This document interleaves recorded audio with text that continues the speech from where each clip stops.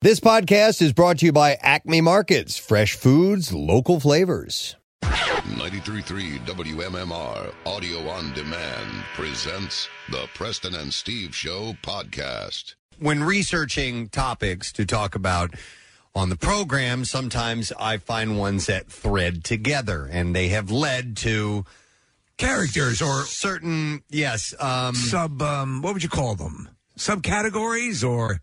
Yes. But segments. What's the word I was looking for? Not an alias, but pseudonym, something like that. Yeah, right. Yeah, a thesaurus. Yeah, a thesaurus. Yeah, yeah, no, which is a large beast that roamed the earth many years ago. Yes, we all know. Yeah, this. No, I can't think of the word. But anyhow, there's a new character, and Steve actually came up with the name of this.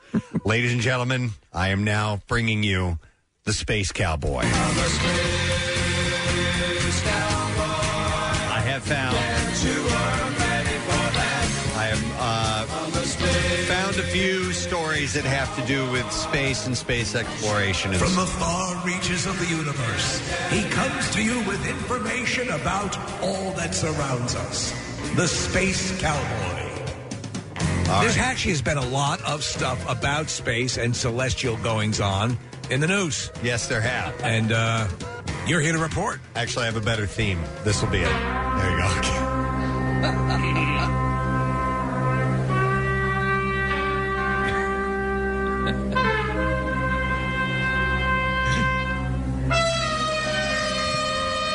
This is more so majestic. This is so more majestic. All right, so yes, the Space Cowboy. I have some stories for you concerning space travel, and it's good stuff. It is. So there is. Hang on, I gotta hear this one more time.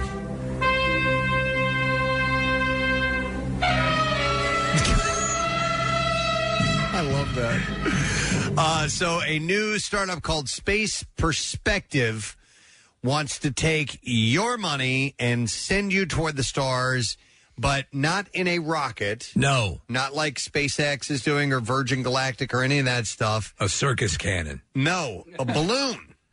So, this is interesting. It can be done. Or at least to the edge of space. Right. You know, they've talked about things like that, basically like a space elevator. And the space balloon has been something that's been talked about for a while. Yeah, I mean, they regularly they send, these weather balloons up to the edge of the atmosphere. Yeah. Pretty often. We've done it successfully many times. Yeah. And in fact, it got so passé and boring that we stopped doing it because our success rate was almost becoming embarrassing. We never actually even cleared media.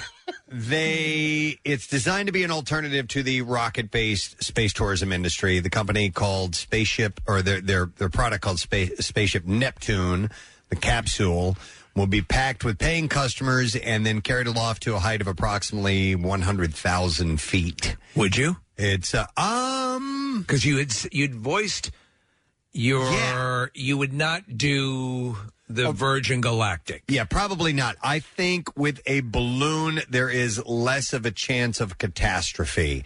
It's the liftoff and the ignition of those rockets. The engines. You have issues with sitting on a building filled with dynamite. Yeah, there's a little more danger involved. Now, I would assume that the way this works is it goes, the balloon takes you up, and then it will, they'll use parachutes to bring you back down. That's my guess. We hope that's it. Or they slowly de-inflate. I don't know how you do this because the balloons expand the higher you go. Right. And they eventually will explode. So what I would imagine is that, yes, that would have to be the case. I would imagine they would release it, and then you would free fall for a little while, and then they would have chutes, and then it would be a water land. I don't imagine you're going to will you get to the point where you experience zero G? No. It's not going that high. Right. Yeah. It won't. You have to be in outside the. You have to be in low Earth orbit, and you're not getting there. No, you're just going up really, really high to the edge of space and then coming back down. So I think it would, but I'll give you the price tag here in a moment. So when you reported on this story, Preston, I pulled it up and I had a feeling of nervousness in the pit of my stomach, and I couldn't figure out why exactly. And then I remembered I watched a movie last year called The Aeronauts with Felicity Jones from Rogue One. Anybody else see this? I heard about it. It didn't get very good reviews. Well, I found it really good. Oh, so, yeah? Reviews be damned or whatever. But I my palms were sweating the entire time I was watching it. It was about ballooning in England in the 1800s. Okay, and some things go wrong. Yeah, and so people are. It's when a balloon experiment does not work well, and the hurtling back towards Earth. Part of it scared the crap out of me. Okay. All right, so with this, you go up to space. Let's say everything goes off as without a hitch. You go up to space, you see the curvature of the Earth and all that fun stuff. Right. Where do you come down? Wherever? Well, right on your front lawn, from what I understand. Well, yeah, it's going to be. So let me continue with the story of this. So they take it up to about 100,000 feet. It's one of several entries into the burgeoning space tourism industry, but whether they can pull it off is everybody's guess right now. Now, according to the company, the trip to space, technically the edge of space, will be relatively brief. 2 hours will be spent ascending to the intended altitude, and then another 2 hours will be spent returning to Earth. So I guess you don't free fall, because I can't imagine that would take 2 hours to come back down. So, okay, do they explain the mechanism by which you return to space if you are indeed in a... To Earth. I mean, to Earth, if you're indeed in a balloon. No. A window of 2 hours in between ascent and descent will offer travelers some truly breathtaking views of their home planet. When the trip is over, the capsule will come to rest in the Atlantic Ocean, and passengers will be picked up by a ship of some kind and then brought back to shore. And you get to take a picture with Barney the dinosaur, right? Of course you do, yes. So that's how they work. Yeah, it would be a water landing case. They would be monitoring where you are, and they would have ships in the area, almost, I would assume. Preston, almost like the way you when you take a normal, regular balloon ride. You know, like if you go to Lancaster, it's the same thing. They sort of follow you. They know a point. They're going to obviously set you in some body of water that they're familiar with, and they can trace you and get out to you. But it's basically the same concept, just on a larger scale. Some of it would be a crapshoot as to yeah. where you're gonna land. By the way, so but it will cost you $125,000 per person. $125,000. That's all. $125,000. If you're going to spend that much, I'd rather do the Virgin Atlantic. Mm-hmm. I'd rather get 0 G's. But what is the Virgin Atlantic going to cost? I think that's $225,000. Is that it? I think so. Nick, can you do a check on that? Yeah, because I thought it was that's economy, though. To $1 million. So you don't get to pick your seat. They don't technically have a blast off. The balloons would be deployed from Kennedy Space Center, but they're still trying to work out the details of finding their way through the FAA's red tape. There's a point at which you become, where the altitude is just. There's a difference between like hanging out of a plane that's flying. If you're going to do a parachute jump or something, I've never done it, but I know you have. At this point, you're so excessively high. Altitude, that fear, that vertigo, I don't think would hit you, right? I don't know. I mean, how do you feel when you're on an aircraft? I mean, when you're flying in a plane, do you get that? No, not sensation? at all. No, probably not.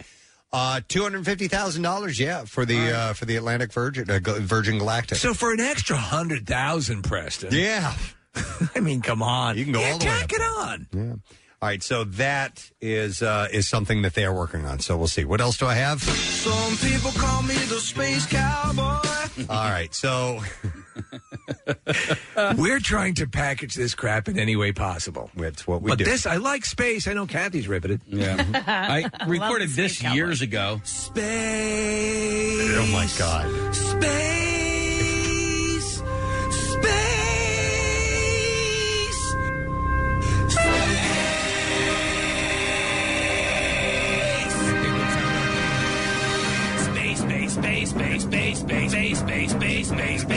Space. What's that edit in there? Yeah, that's a terrible edit. That was a bad edit. Yeah.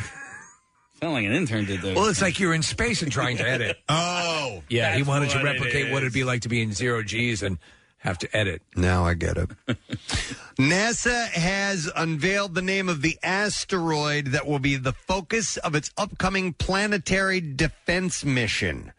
The asteroid's name was selected in preparation for a potentially Earth-saving mission. In 2003, astronomers came across an asteroid with an orbiting moon of its own. And due to its nature, the binary system was named Didymos. Didymos? Which is spelled Didymos. I'm assuming that's how you pronounce it. As in P. Didymos? Didymos, maybe. I don't know. Yeah. Which is Greek for twin, by the way. Oh. Okay. Well, that makes sense then. Didymos became the name of the main asteroid in the system, while its orbiting moon became officially known as Didymos B. Didymos is a near-Earth asteroid system, which means it occasionally flies close to the Earth as it travels around the sun. And due to this, it was selected as the target of a new mission organized by NASA. So is this having to do with learning how to deflect asteroids? Exactly. Okay, we need a practical test of this. Yes, dubbed as the Double Asteroid Redirection Test, or DART. The objective of the mission is to deflect an approaching asteroid by hitting it with a spacecraft. And through the mission, NASA plans to study the possibility of saving Earth from an impact event caused by an approaching asteroid. Okay, now fly into it. What? Get ready. Fly into it. I'm sorry, I don't know if we're hearing you correctly. You want us to fly into it? Couldn't we fire missiles at it? They didn't talk to them. Sure, but that's not this mission, so fly into it. Yeah. Oh, I just hope this doesn't go bad and it actually sort directs it towards Earth. I was thinking about the same thing. Like a bad chip shot? Yep. Oh, they knocked it the wrong way. Too much English on that asteroid. Yep. Mm-hmm. NASA selected Didymos B as the main target of the mission, which is scheduled to launch sometime in 2022. A funny thing has happened, ladies and gentlemen. We did not intend for this. But if you have any relatives in Ohio... In preparation for the mission, the space rock was given an official name, so that they've renamed it. All right. So it is now called Dimorphos. Dimorphos. That sounds pretty cool. That sounds better than Didymos. My name is Dimorphos. Dimorphos. Voiced by Morgan Freeman. I am a celestial body known as Dimorphos. Although choosing a name sounds like a simple task, it actually took an international collaboration to formulate Dimorphos's official designation. Is this an international collaboration in the whole process of deflecting the asteroid? Yes. It is a world problem. Yes, it is. I believe so. And so the name of Didymos, the main asteroid, was given after astronomers from different observatories around the world were able to confirm its trajectory. Then, after it was decided that its moon will be the target of the DART mission, the projects had worked with other astronomers to come up with an official name for Didymos B, and eventually the name Dimorphos was suggested by planetary scientist Cleomenes Pulsford Shaft, Robin Hood's ball, and Robin Hood's ball, and Little John's butthole. It's around the corner. All right, so what is a henge? Does a henge mean like circle by any chance? Or I don't know. But I know that Casey showed me a video that has to do with balls and buttholes. Oh, my God, dude. Okay. I can't Is it from England? It might be. I don't. We can't describe it. I can't even go into it. What technically is a henge then? If we're on that issue, Nick a particular type of earthwork of the Neolithic period, consisting of a circular or oval shaped bank. Okay. All right, so that's where you can bring your change if you have too much. So at Stonehenge, we're ready for you with our open air style, and there's a cafe too. It is thought that shafts served as a boundary to a sacred area or precinct associated with the henge. Yeah. Clearly sophisticated practices demonstrate that the people were so in tune with natural events to an extent that we can barely conceive in the modern world we live in today, according to a spokesperson there. If you watch the shows on the History Channel and even things like Ancient Aliens, which I am a fan of, my wife even more so, you think of Star Wars, you talk about it at a time long ago where they had this incredible understanding of things. There are a lot of things that amaze modern science and researchers about what they were able to achieve with levels of accuracy that imply, maybe they had some assistance. Right. Or, like we were discussing last week, there was a superior intellectual, human race here before the ancient Egyptians that were wiped out by some sort of celestial foot fungus, catastrophic event. And that they couldn't walk anywhere. Ow! They just died. Just build a henge here. And that the pyramids that we know them weren't built by the ancient Egyptians, but dug out by the ancient Egyptians. Yeah. And they said, That anything like modern today, like in America, like that, if something were to happen, like a asteroid or something like that, were to come down and wipe us all out, the one thing that would maybe stay that's in the United States right now, do you guys know what it would be? The one thing that would stay? Yeah, the Fonzie statue? No, like 12, 15, 20,000 years from now. At the Goethals Bridge in New York? No. All right, so the one man-made object that would withstand the impact of a direct hit from an asteroid? Yeah. Nothing. What did they say? Mount Rushmore. Oh, okay. Oh, well, yeah, okay, that makes sense. Yeah. It'd probably get a little banged up. if Mount Rushmore got hit by the no, I'm not talking about that. Like if that got directly hit by an asteroid, no, that would be. Well, I would imagine a lot of things could handle that, depending on where the explosion, where the impact took place. Hershey Park could be fully intact for all we know. That's right. Yeah, we lost Europe, but we got Hershey Park. Everybody might die, but Hershey Park could still stand. They would close the rides for a while. Yeah. So there's if you go to the Grand Canyon and you tour and you go way, way, way down deep, they can basically, it's like history, through in the rocks, and the layers and everything. But there's one section of the Grand Canyon where I forget what they call it, but they basically say during this time either something very, very crazy cataclysmic happened or nothing happened. Okay. And we're talking for like 1 billion years. So either that's a lot of wiggle room. A lot. That's a scientist who wants to keep his job. Yeah. Either something tremendous happened or nothing. So they're kind of perplexed as to what this particular layer represents. Right. Okay. So anyhow, this announcement about the about this henge that they found comes after the summer solstice, which took place online this year. Dr. Nick Sansall hailed the astonishing discovery, saying that as the place where the builders of Stonehenge lived and feasted, Durrington Walls is key to unlocking the story of the wider Stonehenge landscape, and this astonishing discovery offers us new insights into the lives and beliefs of our Neolithic ancestors. Right on. How did they even know to start digging there? Because they've been researching that area. There's all sorts of stuff connected to that area. If you ever get the chance to visit Stonehenge, you go, oh, is this going to be something? You get there. First off, the one thing that does impress you is that it's a bit smaller than you assumed it was. Everything always seems bigger when you're looking at it in a TV special, whatever. That said, though, it's freaking Stonehenge. Steve, it's like the floor is lava. Those objects are jumping around on. Don't look that big. Right. Until people start jumping on. Exactly. I was actually supposed to watch the sunset in Stonehenge in April, and then this pandemic happened. Son of a bitch. No. You'll get there. That's all that I have. I am the Space Cowboy. I'm sure we'll revisit this, and we're going to have Derek Pitts on tomorrow from the Franklin Institute. He is a wonderful interview. We could have him flesh out some of this stuff. Yeah. And also recommend some sunscreen for Kathy. He probably could. All right, so we're going to take a break and come back in just a moment. Stay with us. Get social with Preston and Steve and WMMR. Facebook, Twitter, the usual places. The most hated jeweler in America makes it so easy to get engaged. Meet the beautiful, classy, and brilliant Krista. She's Steven's most loved engagement ring and will dazzle. She takes the stress and guesswork out of finding the perfect ring. A bright white, high-quality, round brilliant diamond in a classic solitaire setting. Meet Krista today, starting at under $700. Online at IHateStevenSinger.com or at the other corner of 8th and Walnut by appointment only. Free shipping and interest-free financing. It's so easy. Steven Singer Jewelers. That's IHateStevenSinger.com. Back with more of the Preston and Steve Show podcast. Casey had something he wanted to bring up. Oh, wait. What is it? Is it the thing? Is it Boner Forever? Yeah. Okay. Yeah.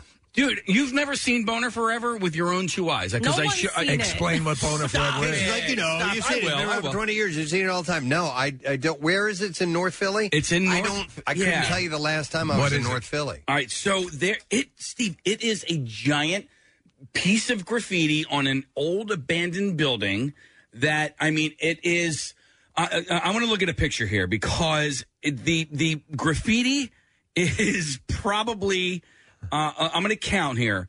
It is We're looking at it right now. Yeah. Okay, So it's, look at it's that. stories high. It's It's about 6 stories high. I think we've referenced it on the show before. Have we? I think it's come up a couple times, yeah, because there have been like national news stories of Philadelphia where they will pan down the street and this will be in the background. So it's known in the area, and I think we've talked about it in a sort of a cursory way, but yeah, it's been around for a long time. It's known in the area because it's been around for 20 years, and there's actually been like newspaper articles written about it. And what is the, other than just the celebration of the engorged genitalia, what does it pertain to? Well, there's legend and lore behind it. There's a whole bunch of different stories. It's like freaking Bigfoot or the Toynbee tiles or anything along those lines where nobody really knows what Boner Forever is except for the person or people that painted Boner Forever. Well, it obviously took an effort. As you said, it's 6 stories tall. And what building is this, and what streets are we talking about?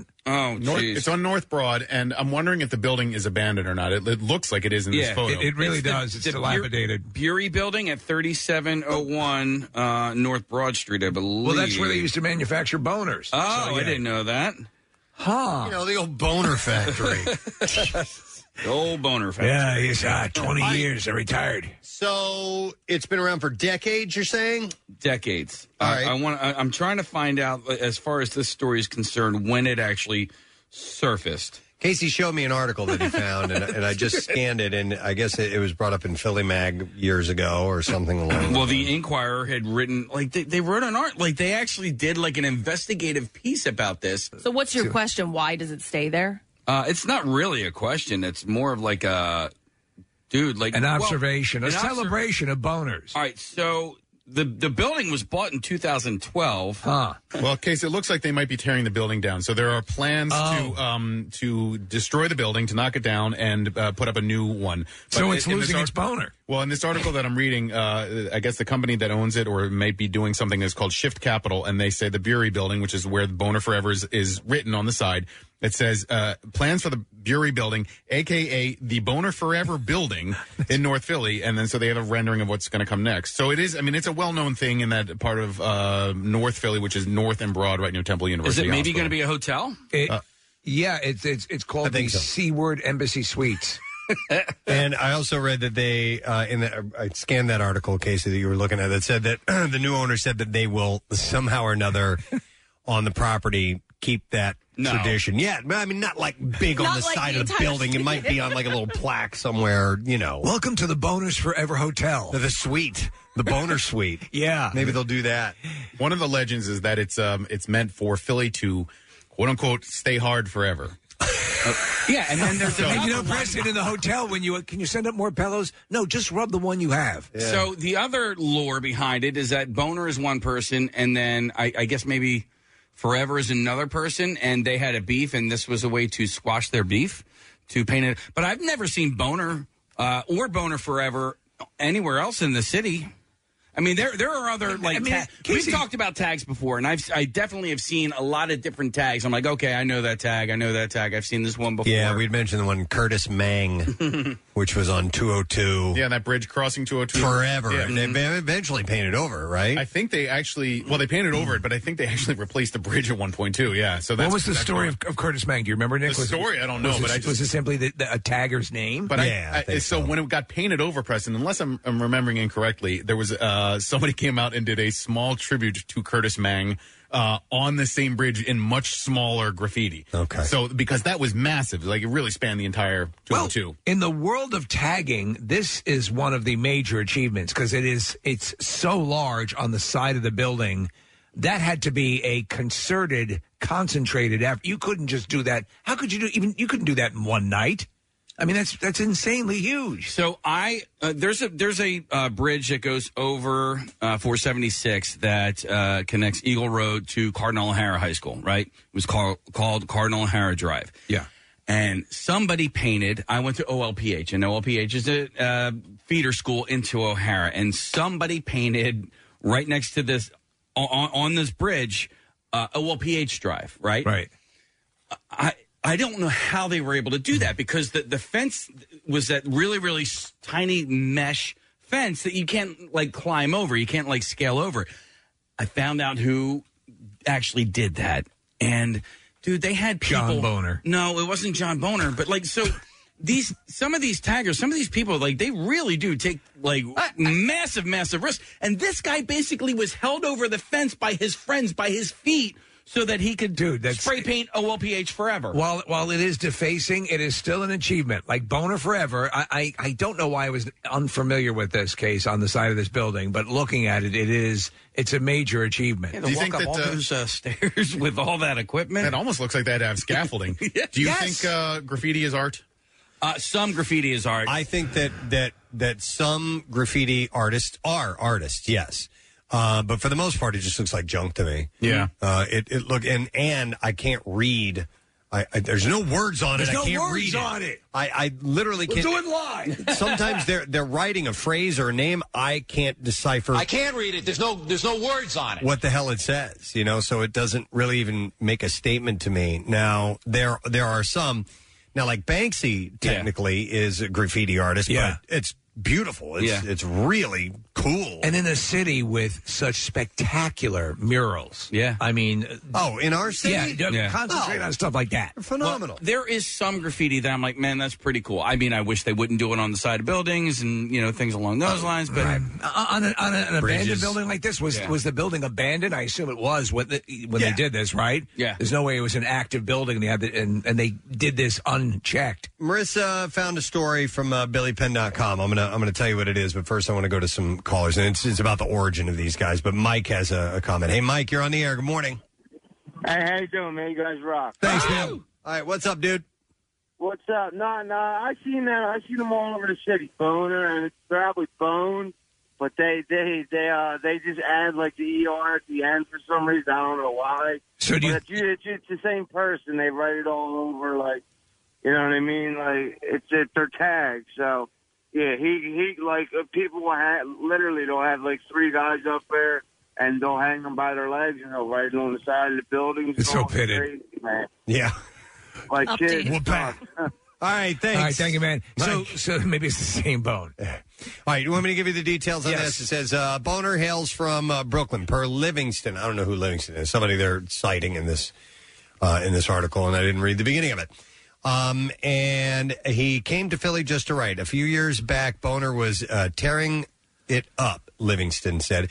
Who is Livingston here? Hang on a second. Ron Livingston from Office Space? Nope. I don't know who Livingston is. All right, anyhow, I'm going to be quoting a guy named Livingston. All right. Look for it, he really made a name for himself, especially as a New York transplant, to be able to come to Philly and cover area in a way we respect. It was a significant thing. Graffiti artists often come to Philly from around the world because the city's unique hand style, made famous by the late tag pioneer Karaz. Okay, so it's Culture Livingston, by the way, who was a former graffiti artist who went by Densky in the late 80s and 90s. All right, so anyhow, he goes, that's not the case with Boner because he writes in the traditional New York script hand, Livingston said.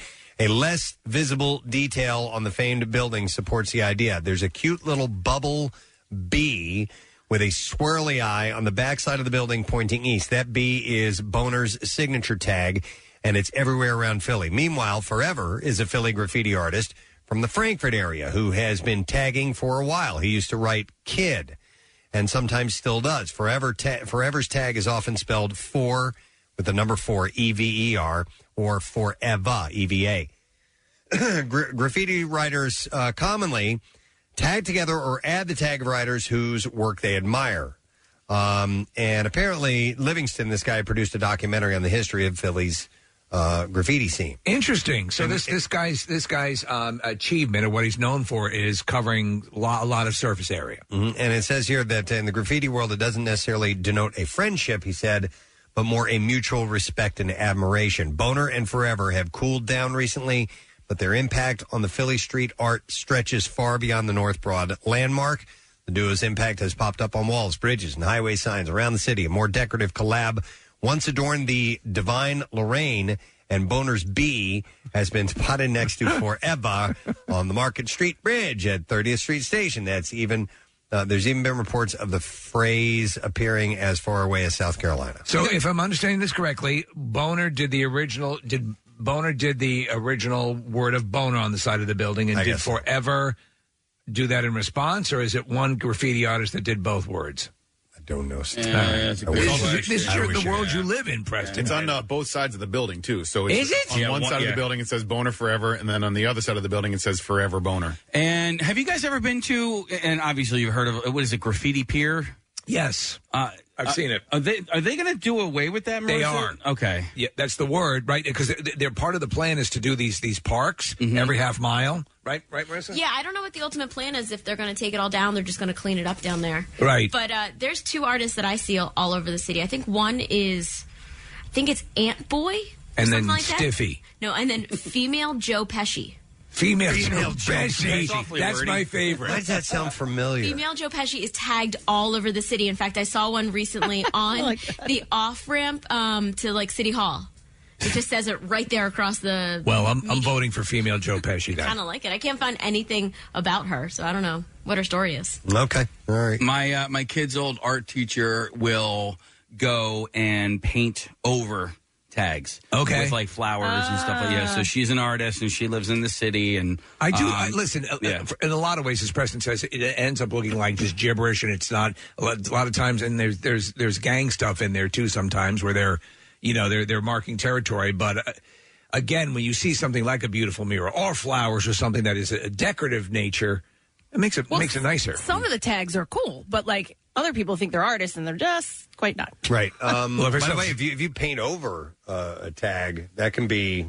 Yeah, I guess so. That can be an offense. Are you throwing down? Maybe. Marissa. Is female Joe Pesci going to show up at your house? Do you guys remember a few years ago the mural funny art? like a clown? The mural arts actually got people in to do sanctioned graffiti, and across 76, right across from Boathouse Road, they did this a big orange spray paint. Wow! And it was just over it, but it was just spray paint. The tags to me are more artistic than what they. So we have a picture of female Joe Pesci in the studio. Is that an actual picture of the tag? It looks like stenciled art, and it's got a heart over the eye. So apparently, female Joe Pesci, the artist, is actually a male. We just got a text, and so he'll tag all over Philadelphia, but his tag is female Joe Pesci, even though it's used he's with a dude. stencil. That one might be, but the one I saw the other day was a tag with spray paint. Okay. Yeah, this definitely looks like something. It's funny because as you go along and as you drive around and in your daily travails, you'll see these things a lot, and then you sort of forget you're seeing them. And it took this, Casey, Forever Boner. I was just completely. I'm sure I've passed it. It's been up there for 2 decades. For 20 years. How old? If the people are still alive, how old are they? When you've got a family, That's a good question. Forever Boner, what do you do on the weekends? Yeah, he's retired now. That's Forever Boner, sir. I'm just always curious about, abandoned buildings like that, and just how do they stay that way for so long? And I know it costs money to tear them down. Somebody's got to pay for all that. Yeah. Well, you figure with the premium price of real estate in the city. Yes. Honestly, that something would stay inert like that for so long it's just mind-boggling. Well, that's what part of this article was describing, is that there are plans to move forward with tearing the entire building down and putting up something new. Okay. Abandoned building would be kind of a cool place to have a clubhouse, if you were going to have a run away club or something like that. Why not? Let's meet on the second floor of the Boner Forever building. I like that. Yeah. You and the other suburban fathers. It's like when you pull into a small town in the front. It says that the Chamber of Commerce meets Wednesday nights at the Boner Forever building. Wednesday nights at 7 I tried to p.m. get into the Forever Boner. No, you came in on the wrong side. You came on the Boner Forever side. All right. So did we clear up the Boner Forever thing? I think we did. I think we've gone taken a deep dive in the Boner Forever. If you were to tag, what would your tag be? Zombie hurricane. Zombie hurricane? Because there actually is one. Hurricane Paulette has fizzled out and come back to life, and now they're calling it a zombie hurricane. I heard this. Oh, wow. Man. Yeah. Or actually, it's a tropical storm, a zombie tropical storm. So maybe zombie hurricane. Why isn't that on Sci-Fi? Yeah. Right. You can do Sharknado. Why not zombie hurricane? So the Oh my God! The hurricane blows over a cemetery. Yeah. Whatever sound they make on The Walking Dead. If Sharknado could make as many movies as it did, Absolutely. Zombie Hurricane is not out of the yes. picture. All right, I'm going to circle back because I have somebody on the line who was a roommate of female Joe Pesci. So we will go to Pat. Hey, Pat, good morning. Good morning, Preston and Steve. What's up? Hey, man, so you roomed with female Joe Pesci? Yep, out in New Jersey. Huh. All right. It's not a dude, it's a chick. Yeah, thank you. I'm so glad because it kind of ruined it for me when I thought it was a dude. So, all right. What can you reveal? No, you're probably not going to say the person's first and last name, but what can you tell us about female Joe Pesci? She was very exciting. She was the most exciting roommate I had. She would twerk in the hallway. She would tag the back of our house, tag the street signs in her house. Every time we go to Philly, she would have spray cans with her. She was crazy. And why the name female Joe Pesci? We're big fans of My Cousin Vinny. It's as simple there as you that. go. That's all you need. All right, and what did she get out of tagging? What's that? What did she get out of tagging? Like, what was the thrill for her? Oh, she was just nuts. Yeah, so she a very free spirit. And so did you ever... So did you see her do this stuff? And if so, what was the biggest tag she ever did? She would just use stencils mainly. Oh, stencils. Like every time we'd go to the city, she would whip a stencil out of her purse and hit the side of a building. Pretty much everywhere we would go. She would do it in people's bathrooms at, like, house parties. Huh. I wonder if that gives them a sense of ownership or like the, in the 40s, there was the Kilroy was here, like the wartime thing. And that was graffiti as well. It's the same sort of deal. I'll bet it does, Steve. It's like, having your own billboard. It's like, Right. look, there's me. That's you know what it, I mean? yeah. So, by the way, Pat, I have a text here that says, female Joe Pesci lives 5 blocks away from me. It's actually a male who tags all over Philly. Now, do you buy that at all? I don't buy that. You think it's maybe a copycat? It's a copycat for sure. It has to be. No, maybe that's male Lorraine Bracco, Preston. Hey, how long ago were you rooming with her? This was like 4 years ago when this all started. Tell her to call us. Any idea how long these tags have been surfacing, Marissa? Do you have any idea? I can't confirm that, but I know that the ones that I've seen are not stencils. They're not stencils. So maybe there's 2 of them out there. Does she sometimes do non-stencils? Yeah, she'll do freehand too. Okay. You can see her at FDR Skate Park and all over. Do you stay in touch with her? No. Oh. What happened? She just bailed one day, just picked up her stuff, and she's like, "I'm out." And then we never talked to her ever again. And you got stuck with paying the rent? She actually paid on time. Oh, nice. But Okay. And then male Caitlyn Jenner moved in. Wow. Did you guys ever have sex? Oh, no. Okay. All right. He was saying she was twerking in the hall. She was crazy. I thought maybe, Too much Yeah. for him. Yeah, that's what I was thinking, Preston. It seems like a wild child. Oh, yeah. All right. Oh, Interesting. yeah. All right. Well, thanks, Pat. Appreciate There it. seems to be contention. I don't know if we cleared that up. There's apparently multiple female Joe Pesci's. Yep. I used to have a friend who did some of this, and he got to a point where he was like, it was just part of the lifestyle that he lived and the people he hung out with. And then I think as he got older, he was like, what am I doing? I don't really need to be doing this. I don't need to like get myself on the side of a highway, almost killed, to try to get my tag up there. So was it more a product of I'm here, I'm going to do it, or was there a lot of planning involved? No, I mean, there were some planning. I mean, they would have to go out at like certain hours. They Right. would go overnight, things like that. He wasn't like huge. Like I forget what his tag was, but I don't even know if any of his is still up there, but it wasn't like those elaborate, the ones that you see all over the place. You wouldn't recognize it, but I think he just got to like an age where he was like, okay, I'm done with this. Steve, in case you had asked earlier what my tag would be, but if we were to do as a show collectively, a tag, I know what it's got to be. What? Pud. Pud. Yeah. Oh, that's perfect. 3 letters. And simple. Real easy Yeah. to do. Yep. Pud. If we could get Pud up on like the Ben Franklin Bridge. All right, hang on. Here's a texter that knows. There's the texter that was texting a moment ago saying it's a guy, female Hey. Joe Pesci. Hey, George. No, she's not a guy. She's a girl. So Wait a minute. Are you the one who texted in that they live 5 blocks from you? No. That's the newest. I texted earlier and said it's a girl. Okay. She used to come to my burlesque shows when I hosted burlesque shows all around Philly. All right. All right. And what just if you can, what did she look like? Was she kind of goth or? She's a short brunette, like very short, and she has a piercing, like a Marilyn Monroe piercing. Okay, like the mole on Marilyn Monroe's lip. Okay. Yeah. I gotcha. Like, she's super cool. That's like when she came to my shows, I always like made time to go go talk to her and say hi, and like invite her to our shows and stuff. She's like the coolest person that I know that came to our burlesque show. We're the Whiskey Kittens, by the way. Okay. The Whiskey Kittens. All right. The Whiskey. I think I want to meet female Joe Pesci. Did everybody know she was female Joe Pesci? I don't think everyone knew I knew she was female Joe Pesci because I follow her on Instagram, and I wanted her to like make our shirts for us one time, but I forgot about it. Okay. Hey George, hang on. I think we have her on the line. Okay. Oh yeah. And I want you to legitimize this, okay? I left her a message on Instagram. Like I was shivering when I heard her name on the radio. Well, hang on. I'm going to connect you guys to. Is this female Joe Pesci? Yeah, this is female Joe Pesci. I recognize the voice. Ah, there you go. Female Joe Pesci. You have the coolest name. Did you, female Joe Pesci, did you hear your former roommate call in just a little while ago?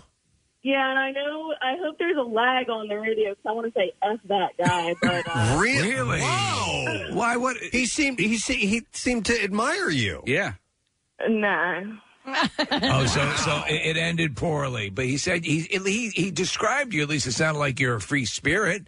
It seemed like he was. Honestly, though, I did appreciate that he said I paid on time because I do have a wicked great credit score. Is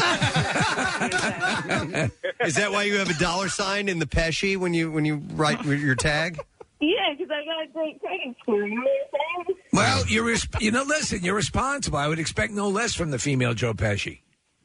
Right? Yeah, it's very so. And is it in fact true that name was arrived at because you're a fan of the movie My Cousin Vinny? That is not true. Actually. Okay. All right. And I don't stencil anymore. Stenciling is mad whack, but It's mad whack. I Okay. get their start somewhere. You know what I mean? Sure, I get you. So, where did that name come from?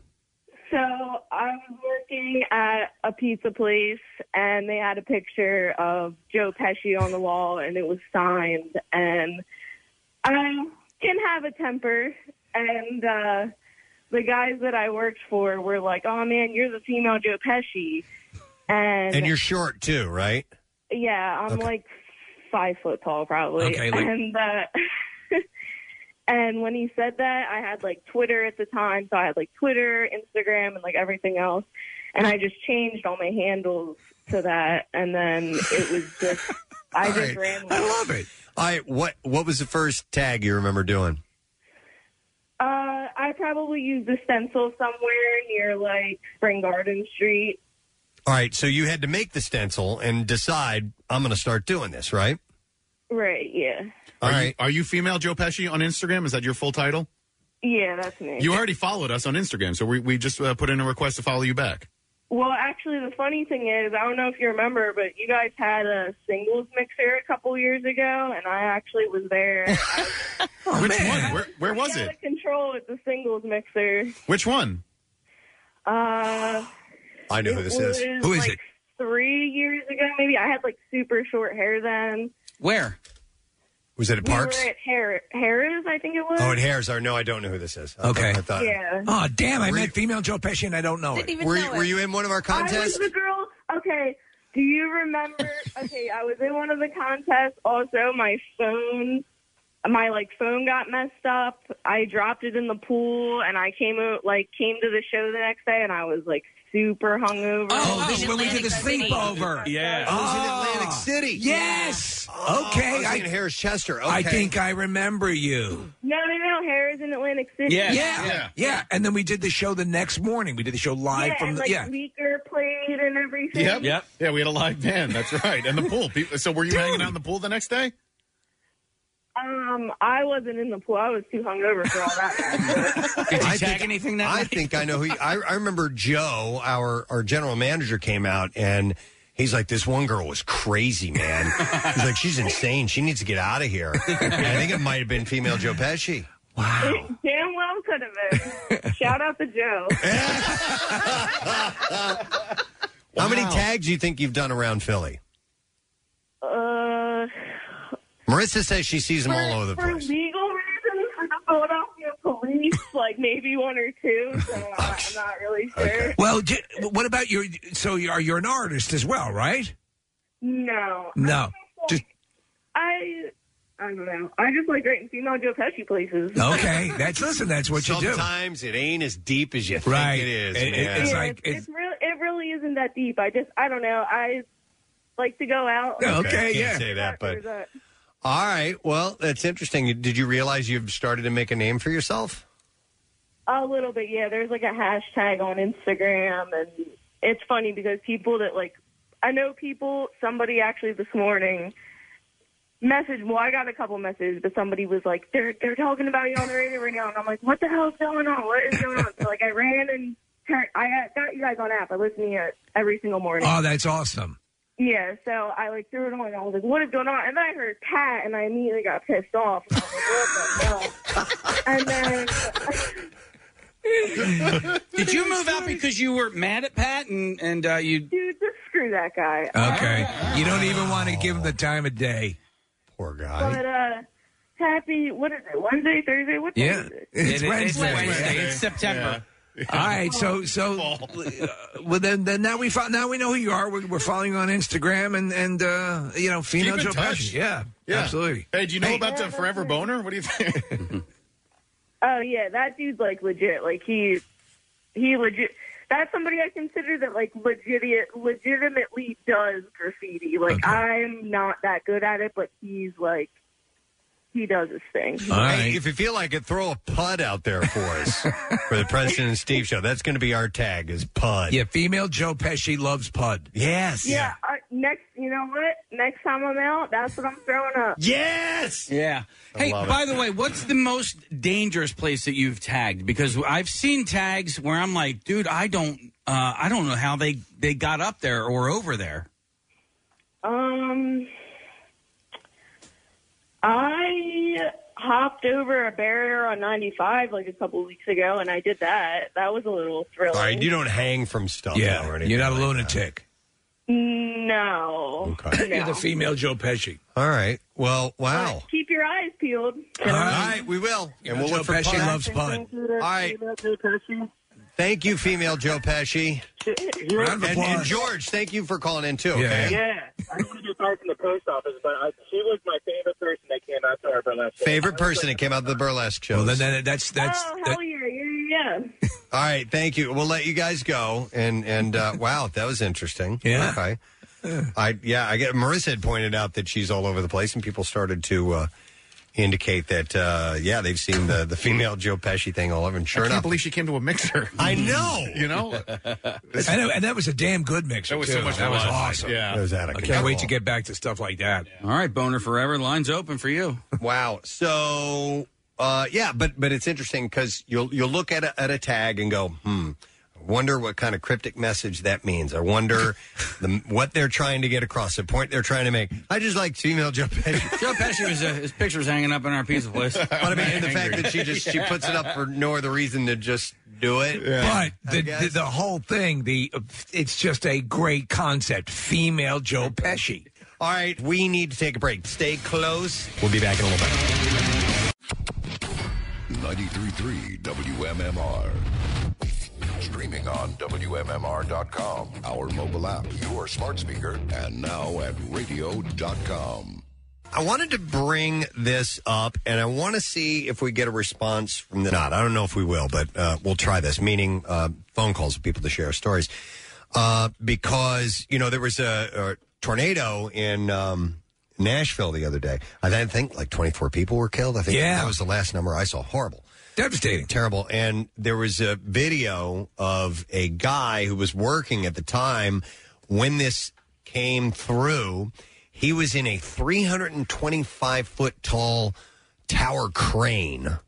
He was working in this thing. And, you're in that little cab up there. Yeah. And there was nothing he could do at this point. He had to stay where he was. The storm's on him, basically. And it would just, that thing would come down easily if a tornado got to it. And he sees the activity in the distance, and he starts filming. And I've got the audio of it here. And of course, he within that tells the people that he loves them, just in case. So I wanted to play this real quick. Here we go. Carla, there's a real tornado right there. Oh my God. If something happens, I'll make sure everybody knows I love them, Carla. This is no joke. There's a real tornado right there.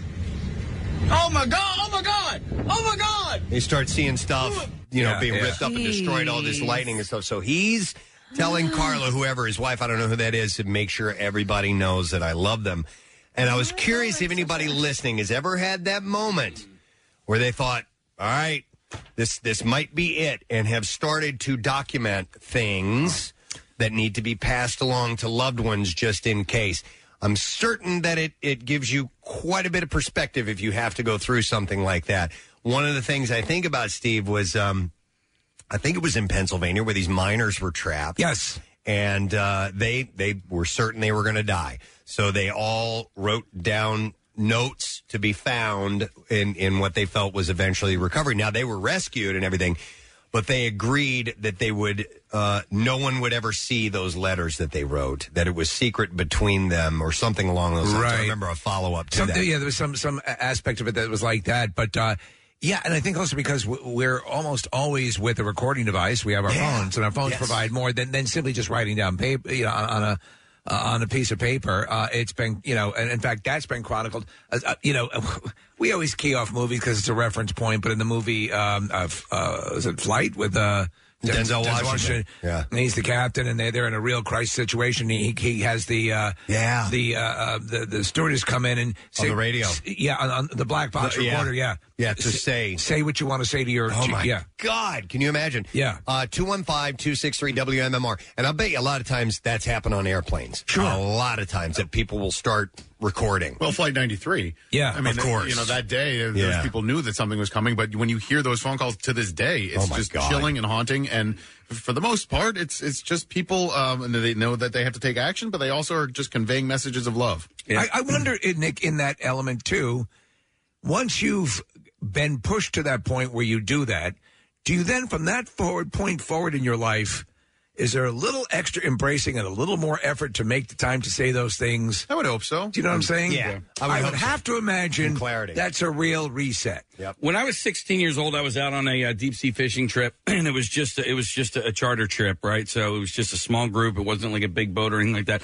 And we got stuck in a squall, and so it was a sunny, beautiful blue sky day, and then out of nowhere, the sea just started tossing us all over the place, and I could have sworn we were going to die. At the time, we didn't have cell phones weren't a thing. We didn't have. But I could have sworn it was so violent, and the boat that we were on was so tiny. And then the idiot captain, who by the way saved us, said to us, I saw earlier there was a tugboat out here, carrying a barge with a 1,000-foot cord. He goes, I don't see it anymore, and if we hit that cord, we're done for. And I so go, he thought that might comfort you. Yeah, I'm like, thank you. I am a child right now, and we're done for. We're done for. And did you say it? Did you? Did the captain go? By the way, I'm gay. No. I just it was the only time in my life that I ever thought, okay, I'm going to die, and I mean, really, really thought I was going to die. And as quickly as the storm came, it went away. Steve, the I'm gay line, almost famous. Yep. It's one of the best. Everybody starts airing their dirty laundry and confessing to everything. And the last one to say something, that drummer who doesn't say one word in the entire movie, is just like, F it, I'm gay. 10 seconds later, the flight stabilizes. It's all smooth, and everybody's excited. They show a close up of him, and he's like, "Oh my God, oh my God." Have you yourself been close to? I know you haven't done a record thing like this, but I have been on flights that have had really nasty turbulence on approach. Usually turbulence when they're high up, I'm like, hey, look, we're going to be fine. But when we're coming into land and we're bouncing all over the place, particularly in Denver, it always happens in Denver, where I'm like gripping the seat a little extra tight and thinking about stuff. But I've never had to say anything or record anything or write anything down. They should provide a service. Remember, like in the 80s, or like for answering machines, they'd have funny little answering machine things. Yeah. Like just you get an app, so when you believe you're in one of those situations, you have to, you're sure a situation's going to come up, and so. Yeah. Song's playing in the background. I was on a plane where the pilot missed the runway. That was kind of scary. Wow. Yeah. But you wouldn't have had time to get on and say, hey. No, I don't think so. But I mean, he came on and was like, hey, oops, sorry about that. Oopsie daisy.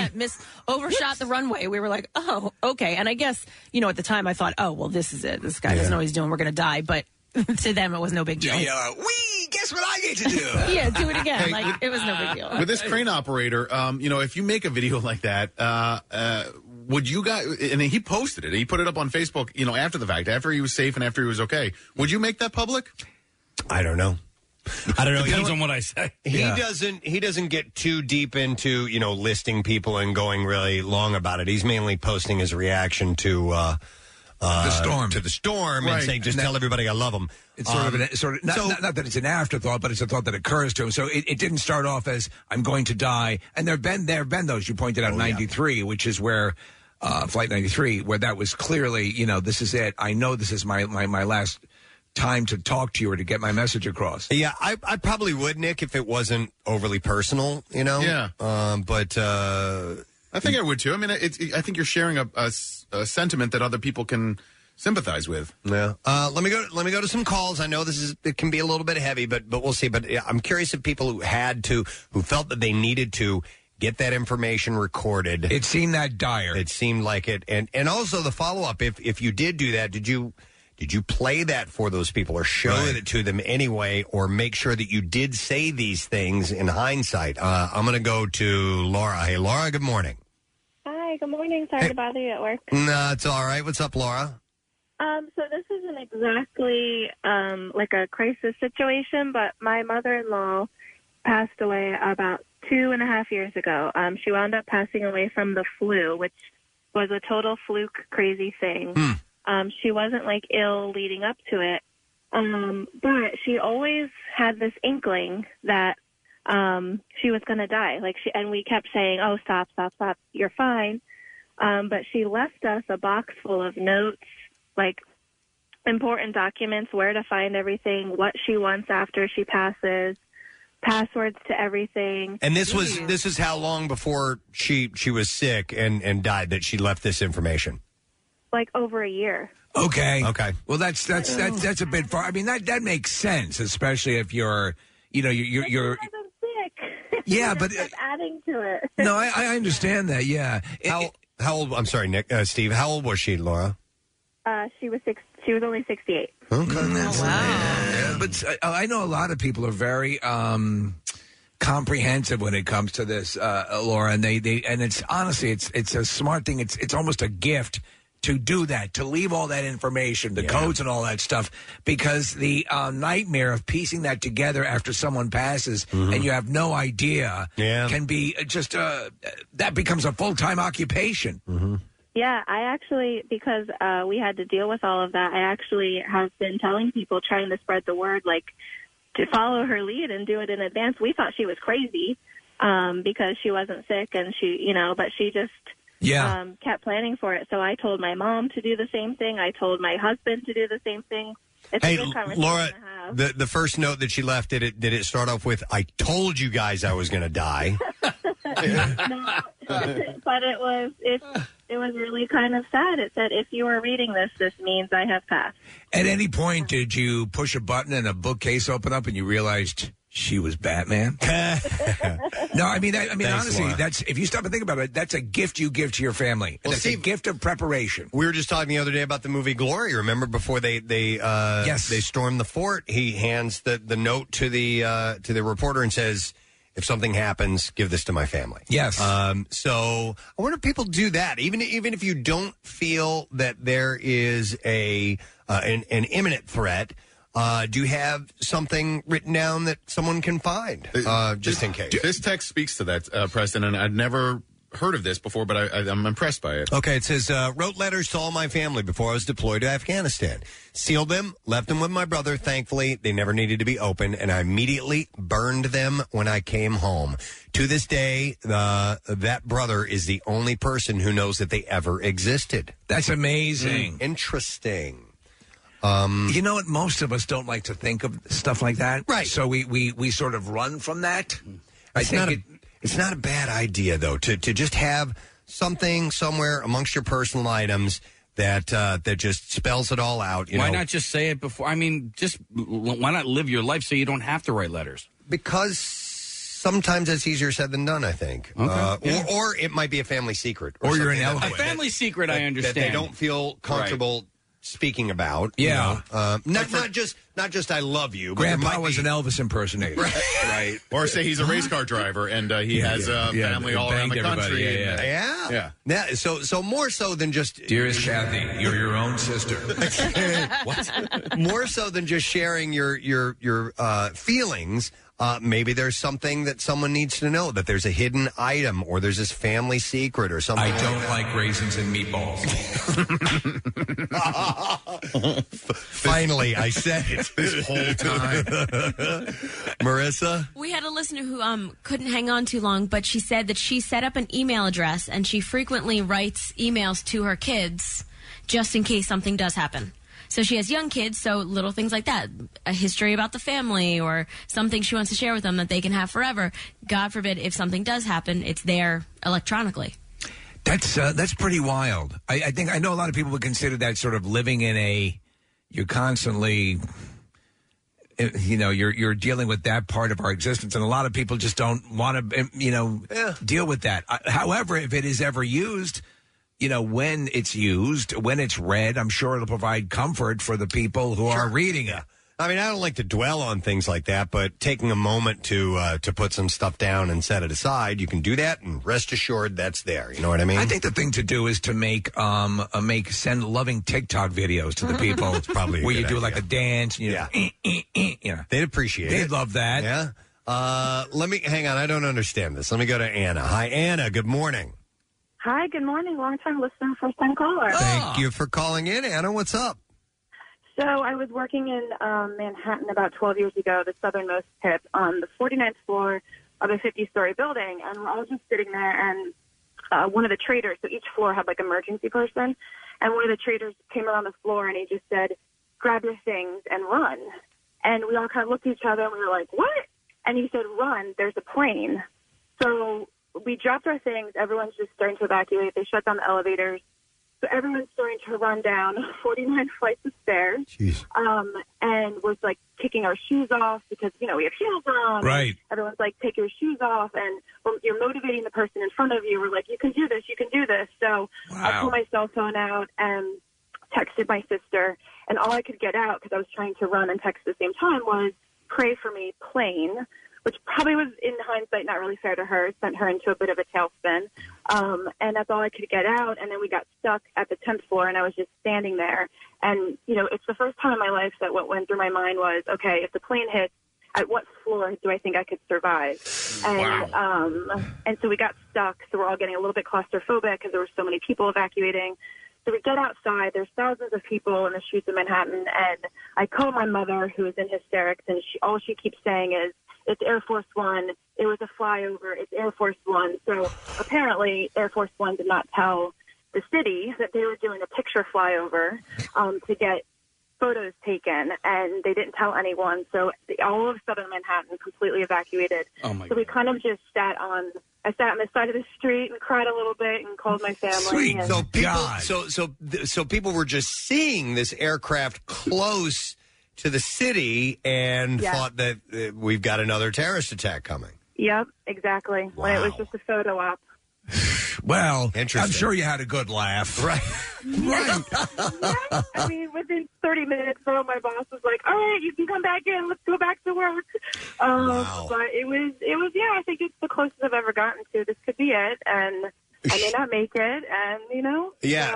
So pray for me, plane, right? Is that what you wrote or something? All right. Yep, exactly. Interesting. All right. Thank you. By the way, we pulled up the Wikipedia page concerning that particular incident.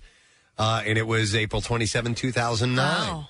That's wild. Had no idea. I do remember it.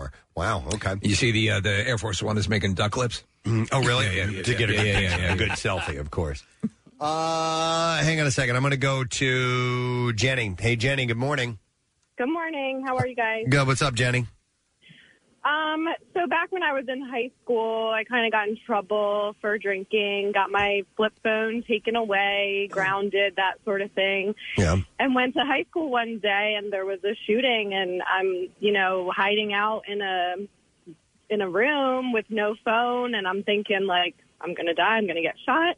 What did this have to do with you drinking and getting kicked out of school? She didn't have a phone on her. No. I got my phone taken away. Oh, sorry. I got Gotcha. in trouble. I got grounded. I smoke meth, but that's another story. Jenny, what school was it? Was it in the area?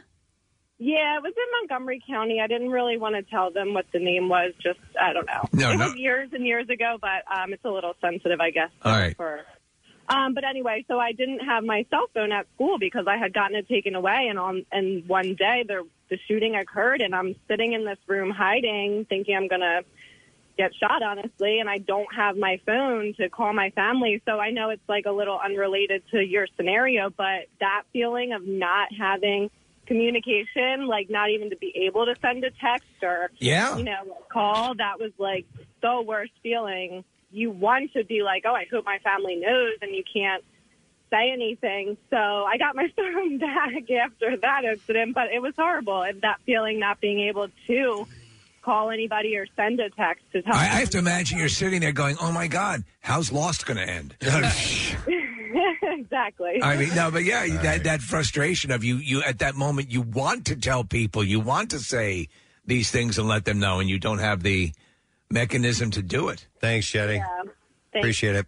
Here's a text that says, first and only time I ever ate edibles, I was so messed up, I wrote a note to my family in case I wasn't alive the next morning. God, I hope you still have that note. Oh, my God. That's the best. It's like, yeah. Seahorses and,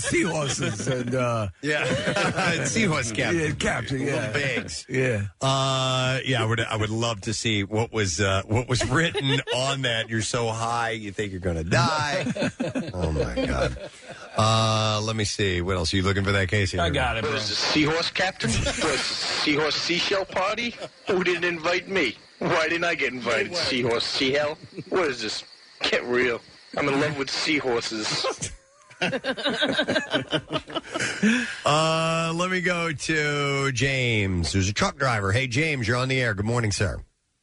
Good morning. Darker. What's up, dude?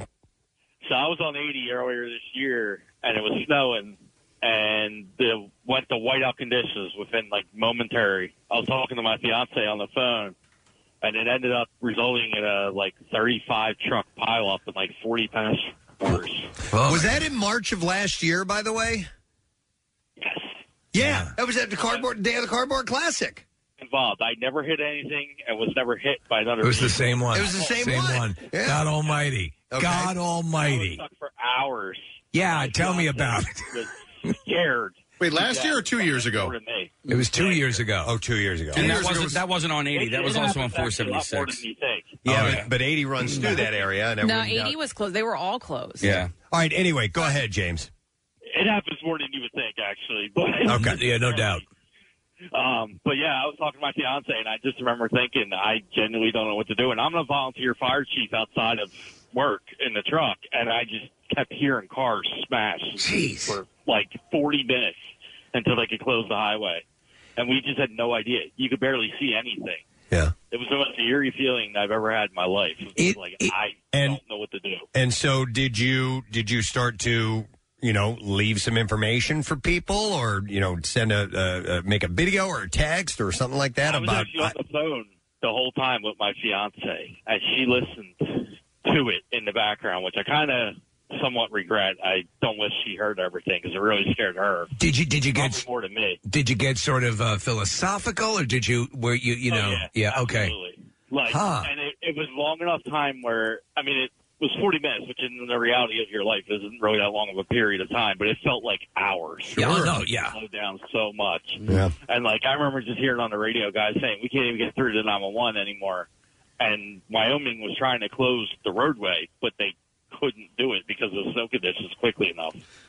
I was helpless. All right. Thanks, James. Appreciate it, man. That year during the nor'easter, I was not even allowed to get on to 476, so they put me on to 80. And I'm amazed with how careless people drive in whiteout conditions. I mean, I was driving maybe like 15 miles per hour, and people were blowing past me. I'm like, you don't know what's ahead of you. Well, yeah, no when you clue can't what's see, ahead of you. I can understand. I see people driving quickly through snow and stuff like that, but when you can't see, that's, you're flirting with disaster. 2 years again, coming back from the Cardboard Classic. In that 2 years ago, during the Great Nor'easter, I was driving at a slow clip, using I was driving across a farm, so you couldn't tell really where the road was, and I had to rely specifically on me represented as an arrow on my GPS to make sure I was staying on the road. Wow. That's how I drove across a couple of acres of field.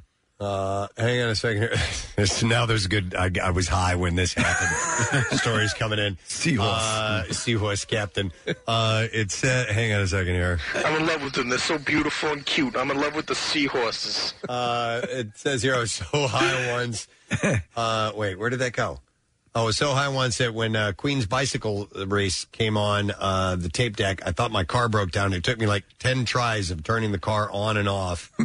To realize that it was one of those weird noises in that song. Okay. Something's broken. This person said, I was always curious how people reacted when there was that false missile threat in Hawaii a couple of years ago. Oh, there were definite cases of that. In fact, you had reported on them, Preston, where there were people where this is it. North Korea has fired missiles, and we're out of here. Yeah. And would, leaving recordings, whole deal, for everything, family members or messages and so on. But it can motivate you to do that very quickly. But I thought it was interesting. Casey, pull up the audio of the guy again. The reason we got started on this, the seahorse guy, or no, not the seahorse guy, the tornado guy, and not the one that you play either. Tornado. Oh my God. This guy was in Nashville, and unfortunately, several people died. But this is him. He was in a crane, like 325 foot tall crane. Carla, there's a real tornado right there. Oh my God! If something happens, make sure everybody knows I love them, Carla. This is no joke. There's a real tornado right there. I wonder if you notice he stops where he said, "I want to tell you I love you, Carla." Maybe it's his girlfriend, and they're not quite at the "I love you" yeah, they just started dating level yet. I want to tell you that. Nah, let me think this over. Yeah, tell everybody else I love them. I really like you, Carla. Tornado right there. Oh my God! If something happens, make sure everybody knows I love them. I love. I like when we go out. And you're pretty. I love pierogies.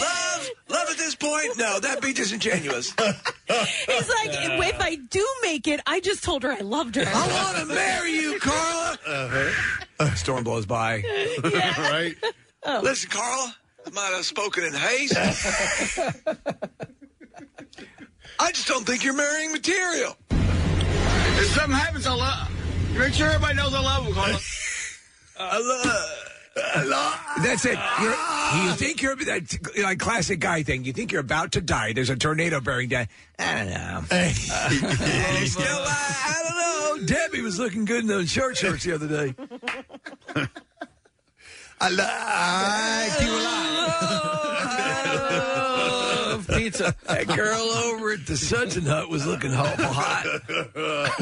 I mean, there are times where, you have a life or death situation that goes, you know what? I'm with the wrong girl or I'm with the wrong guy. And then they survive and, and they cut ties. Yeah. There was, so to go back to another movie in The War of the Roses. Yes. Which Michael Douglas thinks he's having a heart attack and he writes all this stuff down to his wife. They're going through a bitter, evil divorce. Right. And he's like, it's always been you and blah, blah, blah, and this and that, and you're my strength and so on. And when it turns out he's not dying, she uses that against him. That's right. That's right. So you got to make sure you really mean it, I guess. What is this? Oh, this is it, yeah. Oh, my God! Our tornado guy, by the way. All right, we need to take a break. We're going to come back in a moment, and we'll get into the bizarre file when we return. Make sure you stay with us. What's new? Glad you asked. Greta Van Fleet.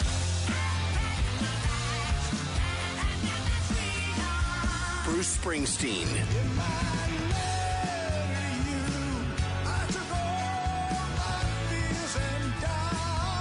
Smashing Pumpkins.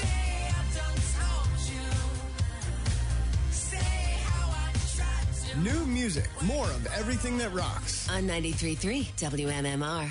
I had a flashback of when we had Mike Schmidt in our studio. Mike Schmidt, Hall of Famer, baseball player, and just a god in this town, was in our studio one time, and the song that we were playing was, as we were getting ready to introduce him, was Godsmack, the song Crying Like a Bitch. And it's just like, crying like a bitch! Just screaming. And I look over at Mike Schmidt, who's just sitting there with his headphones on. Where the hell am I? And now we're playing Disturbed with the screaming, and I look over at Terry Crews is sitting right there with his headphones on, just pretending like he's having a good time. No, I really liked it. Longer be your whore. Yeah, man, I was getting into it, man. Let's welcome Terry Crews.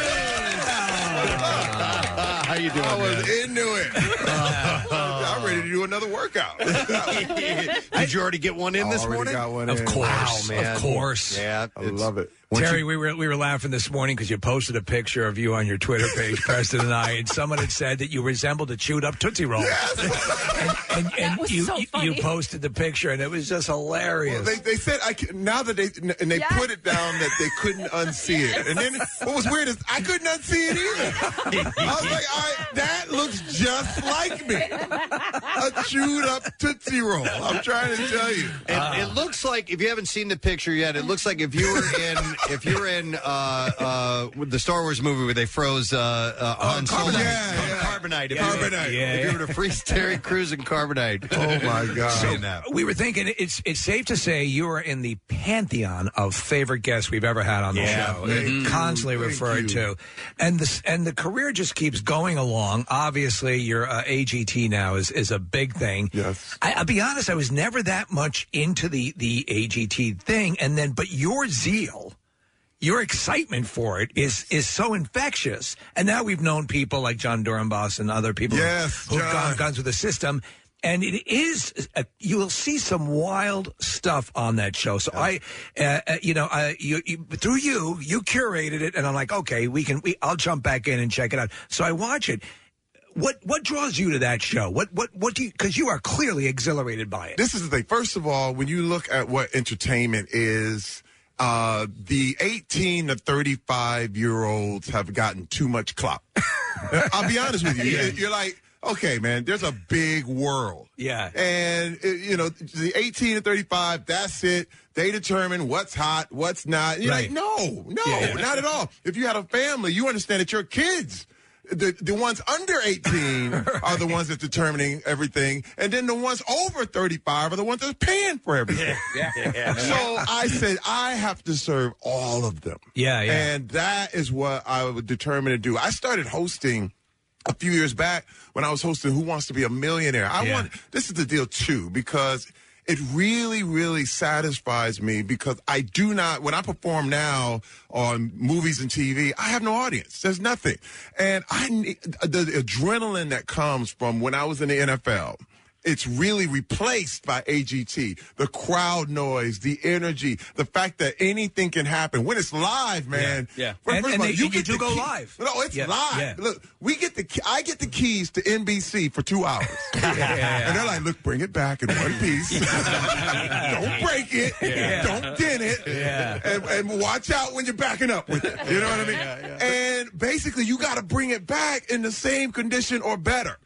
And it's so, you realize anything can go wrong, and I love it. So the other night, something went wrong with the guy with the crossbows and the levers, and so I found myself on the edge of the seat watching this mistake, these flaws, because not everybody that comes on AGT does it perfectly. No, they don't. So for people who aren't watching, what happened? Oh my God! Well, yeah, I mean, the guy thought he had set his trap, he set his arrows right and the whole thing, and he realized he was nervous. And he's strapped in. Yes. Yeah. He was nervous and he didn't do it right. Dude, but this was so wild, man. You start to realize, and my thing is always talking to the acts and trying to talk them through so that they can be relaxed. Right. Because the deal is easier said than done, though, right? It is, because everyone makes you nervous.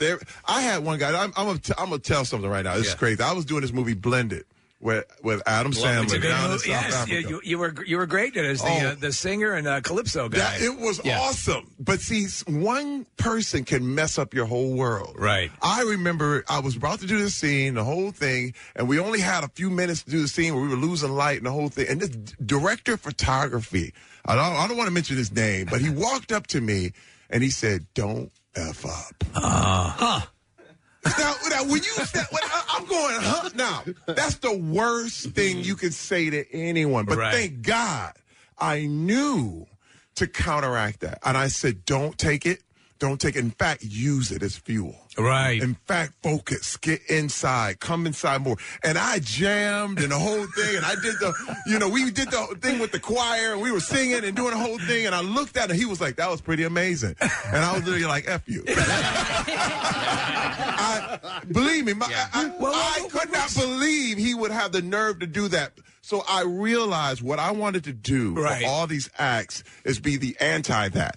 Come in there and tell him, you got this, man. You can do it. It's okay. But he just got so nervous. He didn't turn the safeties off. He didn't turn the safeties off. And you got real people, and he's standing there in front of it. And then you got Alicia. She's wondering whether should I press the button or not. She could have killed somebody. Yeah. Well, it's really nuts. The acts are like that. There have been some injuries, but that's the real deal. What sort of blows my mind is what they're using the theater. There was a dance act that was using projection or something like virtual dance, and I mean it was Freckled Sky. Yeah, right. It was as theatrical and Broadway level that I've ever seen. How much time do they get? Because that had to be live. How much time do you get to set something like that up? Oh my God! First of all, the crew on America's Got Talent has been underrated and not appreciated enough. This is literally like putting on the Oscars every week. It's the biggest live show on television, period. And it's the biggest talent show in the world. Well, so they're the best in the business, man. And any mistake, it could all go wrong. They do it so good. People, it's like people think that it's a given or whatever. But man, when you watch this crew and as well as they do it, you talk about roadies and all this stuff. It's not like one it's of the one best act, thing in the world. One act that's on for 2 hours. Because this guy, I don't know to explain it, Preston. The dancers at one point look like they're marionettes. Yes. Faux strings coming down, and there's a whole bunch of stuff going on, precision stuff. Well, I feel like a circus master. Right. You know what I mean? And that's what I love, because I come from also the days of the variety show. Right. Listen, Carol Burnett was one of my favorite shows of all time. And I miss that, man. I wanted to bring that back. And I'm not a comedian, but at the same time, this energy, this love, I want to be this guy. And it's to get this opportunity is the biggest thing in the world for me. I think for the entertainers and like for John Dornbos has told us what the whole experience was like and the whole deal. And obviously there's the background story which plays into it and the emotion and all that stuff. So for some reason it works. It's the oldest Ted Max amateur hour that goes back for decades. Ed Sullivan. Yeah, Ed Sullivan. Where these people come out and spin dishes and all that stuff. What was talking about like the act with the arrows and all that stuff. What was the one act you thought, okay, this guy's going to die? Yeah.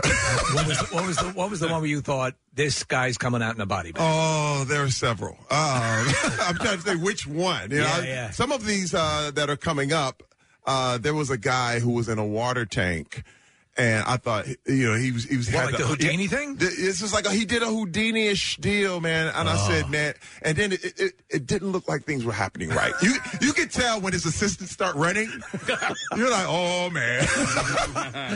First of all, you don't want anything to go wrong because it ruins. It could, you don't want to watch anybody die on live TV. You just don't want to do it. Would you want to be a judge? Do you think you could do it? No, I don't. The judging thing is super, super hard, man. I think so, especially with the appeal of AGT is the variety of acts you're going to get. You got dance, you got magic, comedians, song, all this different stuff. But how do you compare those things as far as talent goes? I'd have a really hard time. And I think some of the judges have harder times. Yeah. I think Simon and Howie are probably the most well-rounded judges. I've seen Heidi not get jokes, and because she doesn't get a joke, she gets offended by it. It's right. Like, it's hard. But let me tell you one thing. I got to tell you this. The reason we have judges is because America wants blood. I'm just telling you. First of all, how can you compare a singer to a dancer to a danger act? Well, we know. How can you do that? The end result is, this is the way I've always framed it. To me, you're looking for somebody who would be a successful Las Vegas act. Right. And that's the context, that's correct? the context. Right. But at the same time, this stuff is subjective. Right. Yeah. What show do you see in Vegas? It's the show you want to see. Right, yeah. So, if you want to see singers, you love singers. If you want to go to a dance show, you go to a dance show. So the deal is that America wants someone to lose. Yeah. America wants you bleeding. And they don't care if you're under 10. And listen, first of all, I love it. I love America. But it's the sports mentality. No. It literally is someone has to go home and that makes you tune in. But if they were like, there's really no competition, it's all exhibition, they'd be like, nobody dying here. I'm not going to watch this. Could you imagine your life without the foundation that you had in sports and all that's trained you for? I mean, it seems to provided you with a Swiss Army knife of capabilities that's gotten you through. I remember when I first saw you, I thought, and I have to be honest, who is this meathead? Who's this guy? Who's this guy? And then I go, why is this meathead so funny? And then I'm like, why is this guy? Why is this guy? And then I realized this guy's talented. But you said you weren't funny, you weren't a comedian or so on and so forth. It seems to me you okay, this is something I got to take on and tackle and work through. Sports had to be just an absolute essential part of what made you you. Yeah, first of all, it was. Yeah. Simply because in the locker room, it's like all versions of humanity. Right. You know what I mean? Right. I was funnier in the locker room than I ever was on these shows. We had so much fun hanging in the locker room and just balling and hanging and talking and really doing our thing. The sport itself, however, a lot of that drama came with baggage. Right. You know what I mean? And my thing is, sports is good until it isn't. Yeah. It's literally one of those things where first of all, I love sports, I love entertainment, but I love people more. And when you use people in expense of the sport, like right now the NFL is going through a thing where all the older guys are going through it. And they're not helping them. There's so many guys that need help, man, mentally, physically. The NFL will literally deny that they caused these issues. You know what I mean? And that's my thing is just admit it, man, and let's just help them. Right. But my deal is, it's one of those things where I had to get rid of a lot of things that was bad and keep the good. Yeah. And sports can be very, very good, but if it's used in the wrong way, man, you will end up you end up miserable. I believe it. One of the things, speaking of being talented, that we really weren't aware of was your artistic ability. And it was one of the, before even sports, right? I mean, you were, you sketch and painting, and were you a court sketch artist? Sketch artist, yes. Get out of here. I had an art scholarship before I had a football scholarship. Wow. I was looking at some of your stuff. It's really good. Oh. And why is it that court sketch room artists are usually so terrible? Yes, they are. A lot of it is you have to be fast. Yeah. But at the same time, you have to understand, too, for me, I would have went the whole art route. But no one was going to pay for that. Starving artists is a real thing. Starving goes right before artists. Yeah. I mean, name an artist who actually got paid while he was alive. Yeah. It's very, very rare. Right. They're celebrated after they found Oh, yeah. You've been dead 30 years. They're like, now he gets the million. Do you create every day? Yeah. Do you... I sketch all the time. Okay. Sketch all the time. What do you prefer? What is your favorite? People. I love sketching faces. Okay, faces, but sketching people. over painting and all that. Oh yeah, I just sketch because I have time for it, but I'll take it all the way. I mean, I will go do a full painting if I have time to do that. But when I get cut from an NFL team, I would go back in the locker room and ask the players if they want their portraits painted. That's what I would do, and that's how I survived. Wow, they would be like, "Man, you pretty good, man." But you know what? I would. Were you self-taught? No, I'm self-taught. Wow. But I would literally trick the guys. I'd be like, "Man, you need need a painting. Look at you. You one of the most amazing players ever. Look at you walking around here all muscular and beautiful. Let me immortalize you. Yeah, you know, you're right, man. Here's $5,000. I was like, thank you. You're a lefty. Marketing. You're a lefty, too. Oh, yeah. Left-handed, right-brained. I mean, very creative. It's just, it's my thing, man. It's always been my thing. I taught. Your stuff's really. I taught a class at Facebook. That was a photo from when I taught a class at Facebook. And you know, it was wild. Some of the most talented people in the world. And they were sitting there. And these guys had degrees from everywhere. And I asked them to start drawing, and they wouldn't do it. Yeah. And I was like, dude, you know what's happening? What's happening is you're judging your work immediately. And what you got to know is all judgment stops creativity in its tracks. You have to just go. Right. And you have to do it. And you have to not care what people think. You have to not. But what happened was they were like, they wouldn't, before they started putting a pen down on the paper, they would look over at the other guy. Yeah, right. Yeah. But this is what we do in life. Yeah, you're right. This is the mistake we make all the time. The stuff you always wanted to do. All that things you wanted to go for. You're over there looking at everybody else. Well, I'm not going to try it.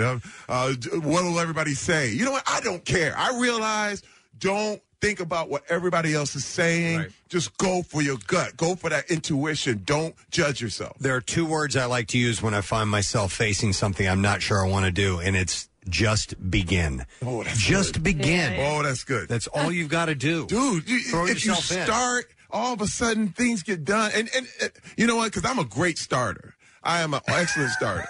But what I had to learn, too, is just and this is the thing, finish it. Yeah. Wait, just get it done, and then you can always change it. Because what happens is you get to start, and then it's not perfect. So you don't want to finish it. But no, finish it, and then you can change it. Dude, these are things you almost have to hypnotize yourself. You literally have to get out of your own brain and get out of your own way. It's funny you say that because I like to sketch as well, and I'll sketch on the iPad, and the iPad allows you to undo. It's Yes. like, it almost sort of takes away that. Okay, I've got this now. I've got to work this. You know, you can correct mistakes all the time. It's like, well, it's cool. It's also sort of a cheat. You know. Listen, everything I do, I have a mantra: is start small, think big. Right. Start small, think big. Okay, just do a little bit. Right. Just, I'm actually taking Mandarin Chinese lessons right now. I picked the hardest language to learn, but I'm getting it. Yeah, give Wait, it something. I'm all of a sudden, I'm like, wait a minute. I've been doing this for like a month. And I'm like, wait a minute, I understood that. When I heard the lady, she was like, wuxia, and I was like, I know what wuxia means. Yeah. I know what that means, you know. And so I realized, okay, start small. First of all, I haven't mastered English. I had to literally look at myself like, have I mastered English? No. So if I get to a point where I can tell somebody I'm hungry, and I can tell somebody where's the bathroom in Chinese, I'm good. You know what I mean? How is one human so talented? No, because first of all, it's not even that. I just keep going. Like, just try everything you want to do, and I only do what I want. I don't do, if there's something I don't want to do, it's like, don't even worry about it. You know what I mean? You're going to be good. I'm sorry, go ahead, Preston. As I've aged, I've found that I need to be working on something. I need to be working on something that I can improve upon, something that's a bit of a challenge, and I'm loving it. I didn't realize this until just a few years ago, whether it be, working on a golf swing, or I'm a musician and I want to improve and to keep going on that. And I love having that. It's so satisfying. Yeah. First of all, listen, you've been talked out of your creativity, man. You've been told you're not creative. First of all, like you said, I'm left-handed. The world is a right-handed world, which deals with math and science. So all the arts are given as hobbies, but just half your brain. Yeah. So you have to, I'm literally telling everybody, be more creative, exercise it, because you've been talked out of it a long time ago, and it's so satisfying. I built Legos like crazy. Yeah. So speaking of arts and stuff like that, so my daughter's in 8th grade. She's in school right now, so I can talk about her. What the arts has done for her has given her the confidence. So she's in 8th grade, and she's having the best year of her life, and it's all because of what she's been doing in the theater, and it's a very, very they just everybody nurturing, and everybody loves each other, and it's just so positive. But she's getting that from the arts. That's right. Yeah, and she's been playing sports ever since she was 4 years old too. But look what at the schools they're taking they're taking the instruments out of schools. Art is given a short shrift. All this stuff is treated like music and art and whatever. They're like, do that on your own time. That's a hobby. No, but math and science, if you got that, you're good. And I think we're severely lacking right now, just as a society, because we're not creative enough. This is why we run to Avengers and we run to the movies, because we need it so bad. All the story, all the content, we need more. We need more. Imagine the world without art. Imagine the world without creativity, without music, without paintings, and what we would be bereft of if we didn't have that. And to your point about all you have to do is create. It doesn't matter if it's good. Just do something, create that, and if it stinks, do the next one. First of all, that's the world I grew up in. Factory life. Flint, Michigan. Everybody, they were like, "What you doing drawing? What's that? Hey, what kind of boy are you?" And you're like, "Hey, man, hey, look, I like drawing. Okay, I like music. I play the flute. You know what they would call me? They were like, why are you playing the flute? I was like, I'm bigger than you. I can bench more than you, so what? So now what? And they were like, yeah, you're right. Did you see the Equalizer, the second Equalizer movie? Yes. He's counseling a kid who's an artist. Yeah. And I'm like, that's it. That's right there. That's just, It's going to come out. This is what the whole graffiti thing is about, man. Yeah. And it's like, put it on canvas and sell it. Yeah, I just think of like, okay, math and science. But you go to somebody's home now, they don't have microscopes hanging on the wall. You know what I mean? No. They got like, hey, like I play the guitar for so math and science. I don't necessarily. If that's not what you're not gonna take that wherever you go, unless. My brother's a chemist. He's a scientist. My sister's a math teacher. And that's fine. You know what I mean? Like, so I'm not knocking it. But, right. Yeah. But I think make it more equal. Yeah. Exactly. Yeah. And we would be remiss if we didn't throw some love to Brooklyn Nine-Nine. Oh, yeah. Casey and I are huge fans of the show. NBC gave you the new home, which is very cool, which is wonderful. The show was on the brink of going away and came back, and it is I think one of the sharpest ensembles on television. Your revelation on the show, as is Andre Braugher, who's just unbelievable. So everything, you're up and running. Yes, we already have been picked up for season 8. Nice. That's the vote of confidence, man. Why do you think it works 8 so well? seasons. It's crazy. Why do you think it works so well? Because we love each other, man. Yeah. And this is the greatest thing ever. One thing I'm gonna preach right now. Yeah. Competition is the opposite of creativity. The opposite. We do not compete with each other as a cast. Right. When you see a show fall, it's usually because the actors or somebody within it is competing with each other, and it causes the thing to blow up out of nowhere. We literally are all operating on our own levels, creating and encouraging each other. We are a true family, man. I don't know what else to say. And everyone gets their moment. And also, you allow the self-deprecation, the stuff that they have you doing is hilarious. I love it. And again, a lot of people forget, out of the gate, Brooklyn Nine-Nine was sort of the sweetheart. It won, I think, a Golden Globe for the best comedy series and so on and so forth. And then suddenly I'm like, what the F? This show is great. And why are they getting rid of it for? Now, this far into it has got to be the ultimate, acknowledgement. And also that when you have a fan base, you talk about the connection of the fan base, that actually was vocally, going after making sure the show came back. Well, I got something to say. When you're talking about Nielsen ratings, that's that 18 to 35 and the whole thing. But this is the thing, and you want to talk about math and science. If you really want to get a good gauge on what people are watching, you need a bigger pie. But the Nielsen is literally only 5,000 homes. Yeah. So wait a minute. I'm going, hey. But let me tell you what happened. The internet. Yeah. The internet spoke for us. They literally went nuts. And they got like 100 million people saying, wait a minute, why did you cancel this show? And for NBC to pick us up, man, and to give us the love. Yes. To give us that kind of love. What can I say? And now you're talking about in an era where you get maybe 10 episodes and they call it 2 seasons.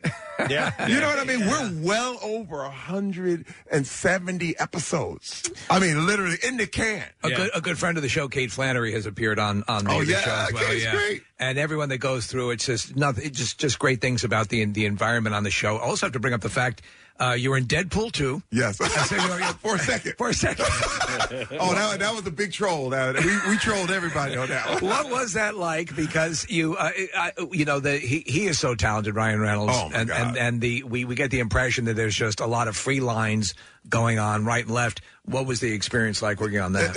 It was an amazing experience because I love Ryan, but the big thing was the trick was we were going to troll everybody. Yeah, and you did. Because I knew instantly that I was going to die right away. Okay, but so I went on a whole press tour. Like you got to, but see, this is the thing. Fanboys deserve that. Yeah, because they go out of their way to figure it all out. I already know. You know what I mean? I got the spoiler. Doesn't that take the enjoyment out of it? Oh, they want to. Yeah. I'm like, hey, we got something for you. You should have seen at the premiere. They were like, hey, what is going on? No. I mean, because everyone dies. Oh, and Ryan knew that. Yeah. And Ryan was like, he's the smartest guy ever. Yeah. He's like, he actually gave them a real surprise. Right, yeah. Because they thought for sure that I was, Terry Crews is finally in a Marvel movie. He's what the hell's happening? And it was so good, dude. Ryan's ahead of the game with, he's a few steps ahead of everybody else with the joke. You know? He is. He knows where the joke is going before you know where the joke is going. He's amazing. Well, he's a perfect example of taking, because the first appearance of Deadpool was in a substandard. I mean, listen, it was okay, but he knew that it should be something, and he stuck with the project for years. Yes. And would not relent. Yep. But you gotta listen, first of all, there's two people you can't imagine, as any other thing. There's Robert Downey Jr. as Iron Man. Yeah. And Ryan Reynolds as Deadpool. Dude, there's nobody else that can take that spot. You're right. You know what I mean? And that, to me, that's the ultimate. Like, this is where I want to be. I want to be irreplaceable. Yeah. I want to be like, you got to get Terry Crews, or you're missing it. And that's my goal. Like, in everything that I do, I want it to just be me. And that's what the ultimate in creativity is. You know what I mean? And when you got Ryan, when he created that character, he made it his, I can't even see it any other way. It was an honor. Well, I think now you can say we need a Terry Crews type, and people know exactly what you're looking for. So you've reached that. Any shot of you returning? It has, because it's happened before, as in the Marvel universe or DC. Ooh, I would love to. Yeah. I would love to. In fact, when you look at Deadpool, I didn't die. I was literally on life support at the end. I was laying on the ground. They were pumping my chest. It's true. Beep, beep, beep. So anything can happen. I'd love to see that. I'm open to all of it because I can. Yeah. My deal is to always keep people surprised. I like to pop out of your cereal box. You know what I mean? Like, what is he doing? What is this? I literally, because this is the thing. Everyone had me at this kind of career. Yeah. And my deal is, you can do anything. I want to show people I exist to show you what's possible. And that's for real. Well, but the truth of the matter is whenever we see you, and this is the ultimate compliment, we know it's going to be a good time. You're in so many things that we enjoy.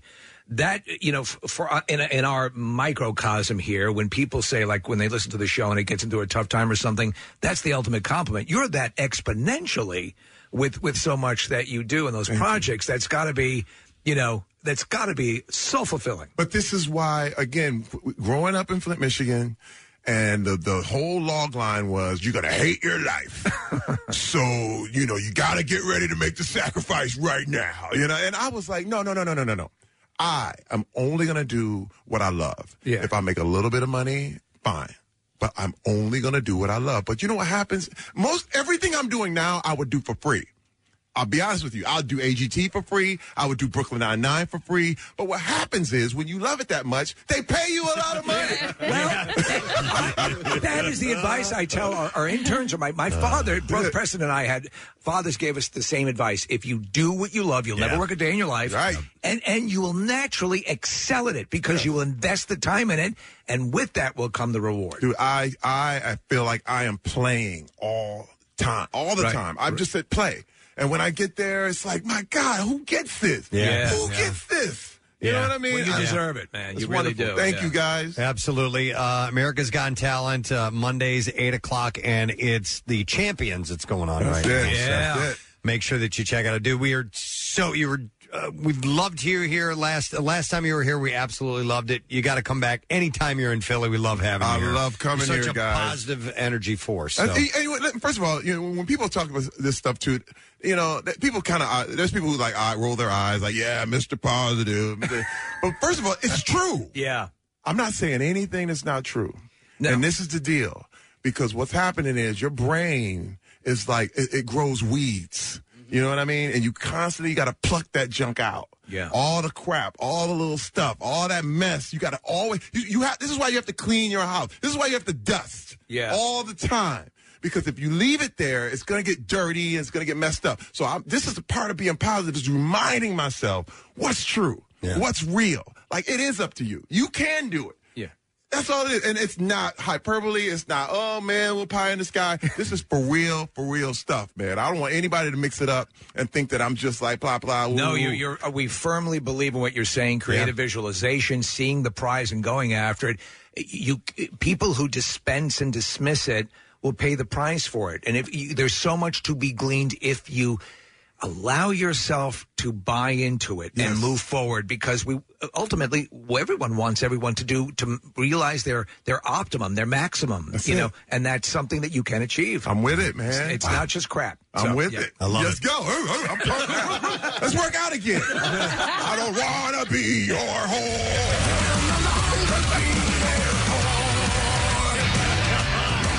Perfect segue. Let's hear it for Terry Crews. Love you, man. Thanks for being here. Terry Crews. We'll be back in just a moment. Stay with us. Listen to all the WMMR podcasts as well as a live stream on your Alexa-enabled device. Just say, Alexa, open MMR. The most hated jeweler in America makes it so easy to get engaged. Meet the beautiful, classy, and brilliant Krista. She's Steven's most loved engagement ring and will dazzle. She takes the stress and guesswork out of finding the perfect ring. A bright white, high-quality, round, brilliant diamond in a classic solitaire setting. Meet Krista today, starting at under $700. Online at IHateStevenSinger.com or at the other corner of 8th and Walnut by appointment only. Free shipping and interest-free financing. It's so easy. Steven Singer Jewelers. That's IHateStevenSinger.com. Acme is continuing their commitment to getting through this new normal together, and that means everyone's health, well-being, safety, and satisfaction, yours and their employees, continues to be their number one goal. They're keeping your essentials in stock, and that includes your New Year, New You foods. Keep an eye out for Acme's large selection of USDA-certified O Organics and Open Nature products featured exclusively in Acme aisles. Find great food you can naturally feel good about at Acme. Fresh foods, local flavors. Back with more of the Preston and Steve Show podcast. WMMR presents Preston and Steve's Bizarre File. So agricultural detectives, I didn't know they were agricultural detectives, recently arrested a Fresno man involved in an elaborate scheme to steal and resell pistachios, as other arrests are expected as more than $350,000 in stolen nuts. Pistachios specifically? And trailers are recovered, yeah. That scumbag. Detectives were called to Seton Pistachio for a possible cargo theft. The name's Jebediah Knuckles. Oh, God. I'm an agriculture detective. Breaking up the pistachio ring? I had heard there was a pistachio ring operating out of Lancaster. I went to investigate. Arriving green. The arriving detectives. That's all you found out? They're green. Turns Not out a very good detective.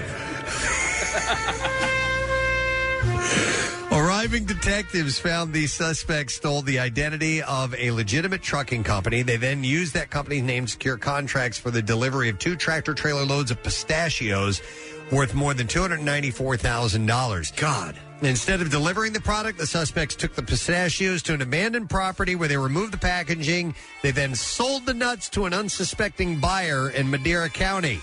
Detectives found the suspects developed an elaborate scheme to carry out their plan. The suspects used a big rig, stole 2 trailers from a Fresno business.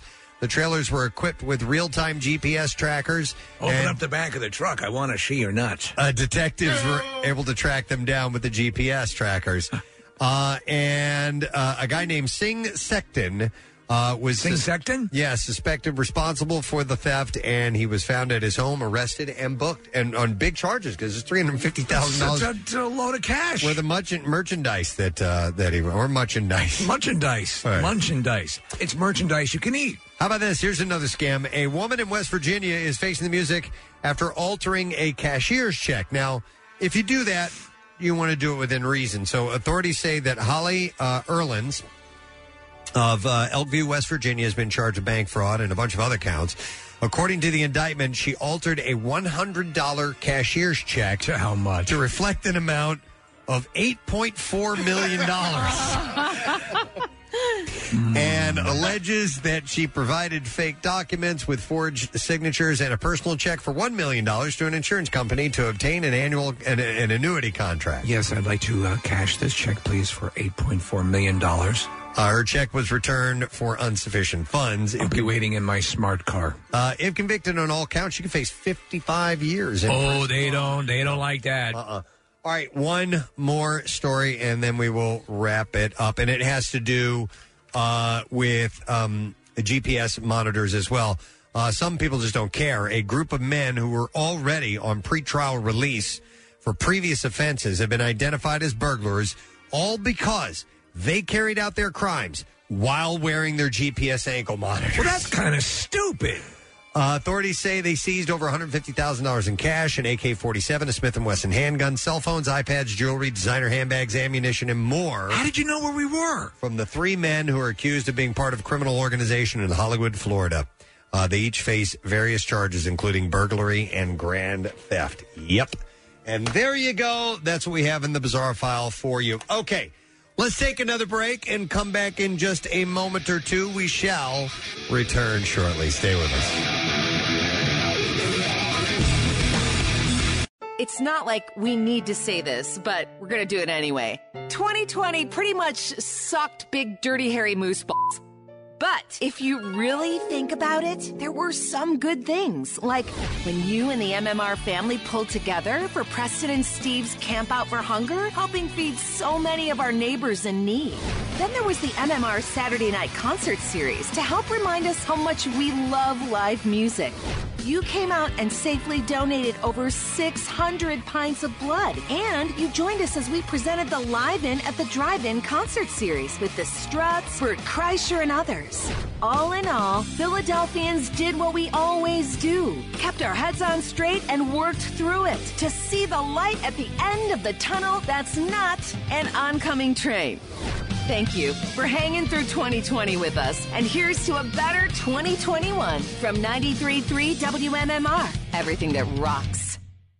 Earlier this morning, Casey played a clip from a movie, Short Circuit 2, the sequel to the classic Short Circuit film. And it got us on a discussion. Nick had brought up that movie, Short Circuit 2, is his favorite bad sequel of any movie ever, meaning a follow-up that is so horrible that you love it in its horribleness, if that makes sense. Yeah, because there are obvious sequels that can equal. I'm going to try to rhyme again. No, and sometimes surpass the original. Like Godfather 2, for example, it can equals the original. Empire Strikes Back. There's a handful out right, there. But there are ones that get it so desperately wrong, right, that they are works of art in their ineptitude. And I can tell you one that is not a comedy. Okay, but you have what is arguably the greatest horror movie of all time, The Exorcist. Oh. Was followed by The Exorcist 2, The Heretic. Yeah. You know me. You know my rule about talking in movie theaters. Right. I never do it. Yeah.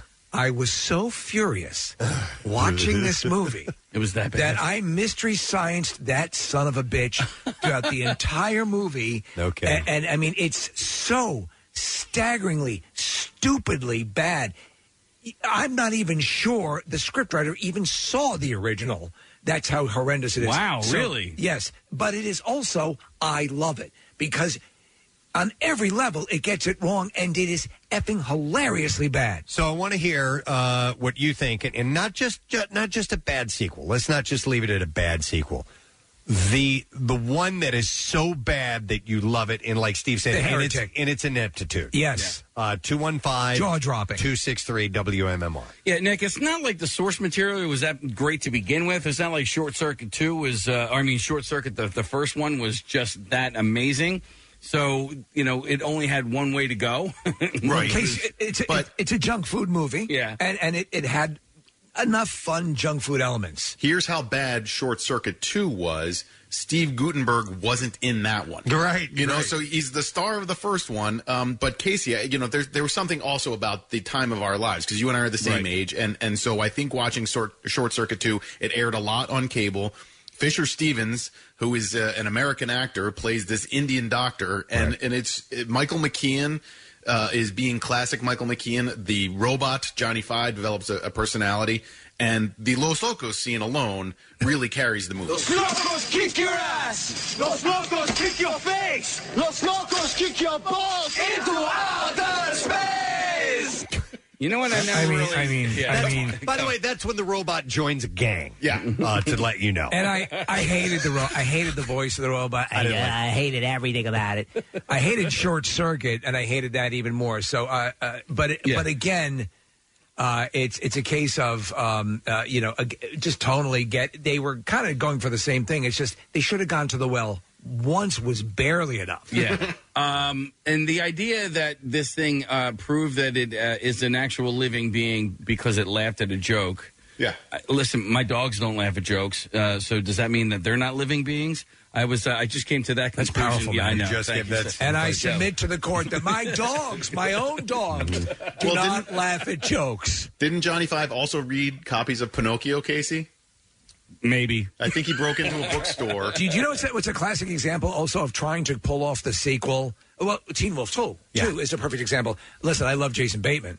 Yep. But at that time, Michael J. Fox, if you don't have Michael J. Fox, you don't have Teen Wolf. Yes. If you, in Caddyshack 2, I love Jackie Mason. Oh, God. That's terrible, But man. you can't replace Rodney Dangerfield with Jackie Mason. That one was bad, just bad. Not so bad it's good. It was not even worth your time. I don't like it when they just try and repurpose like the same jokes in the second one. Yep.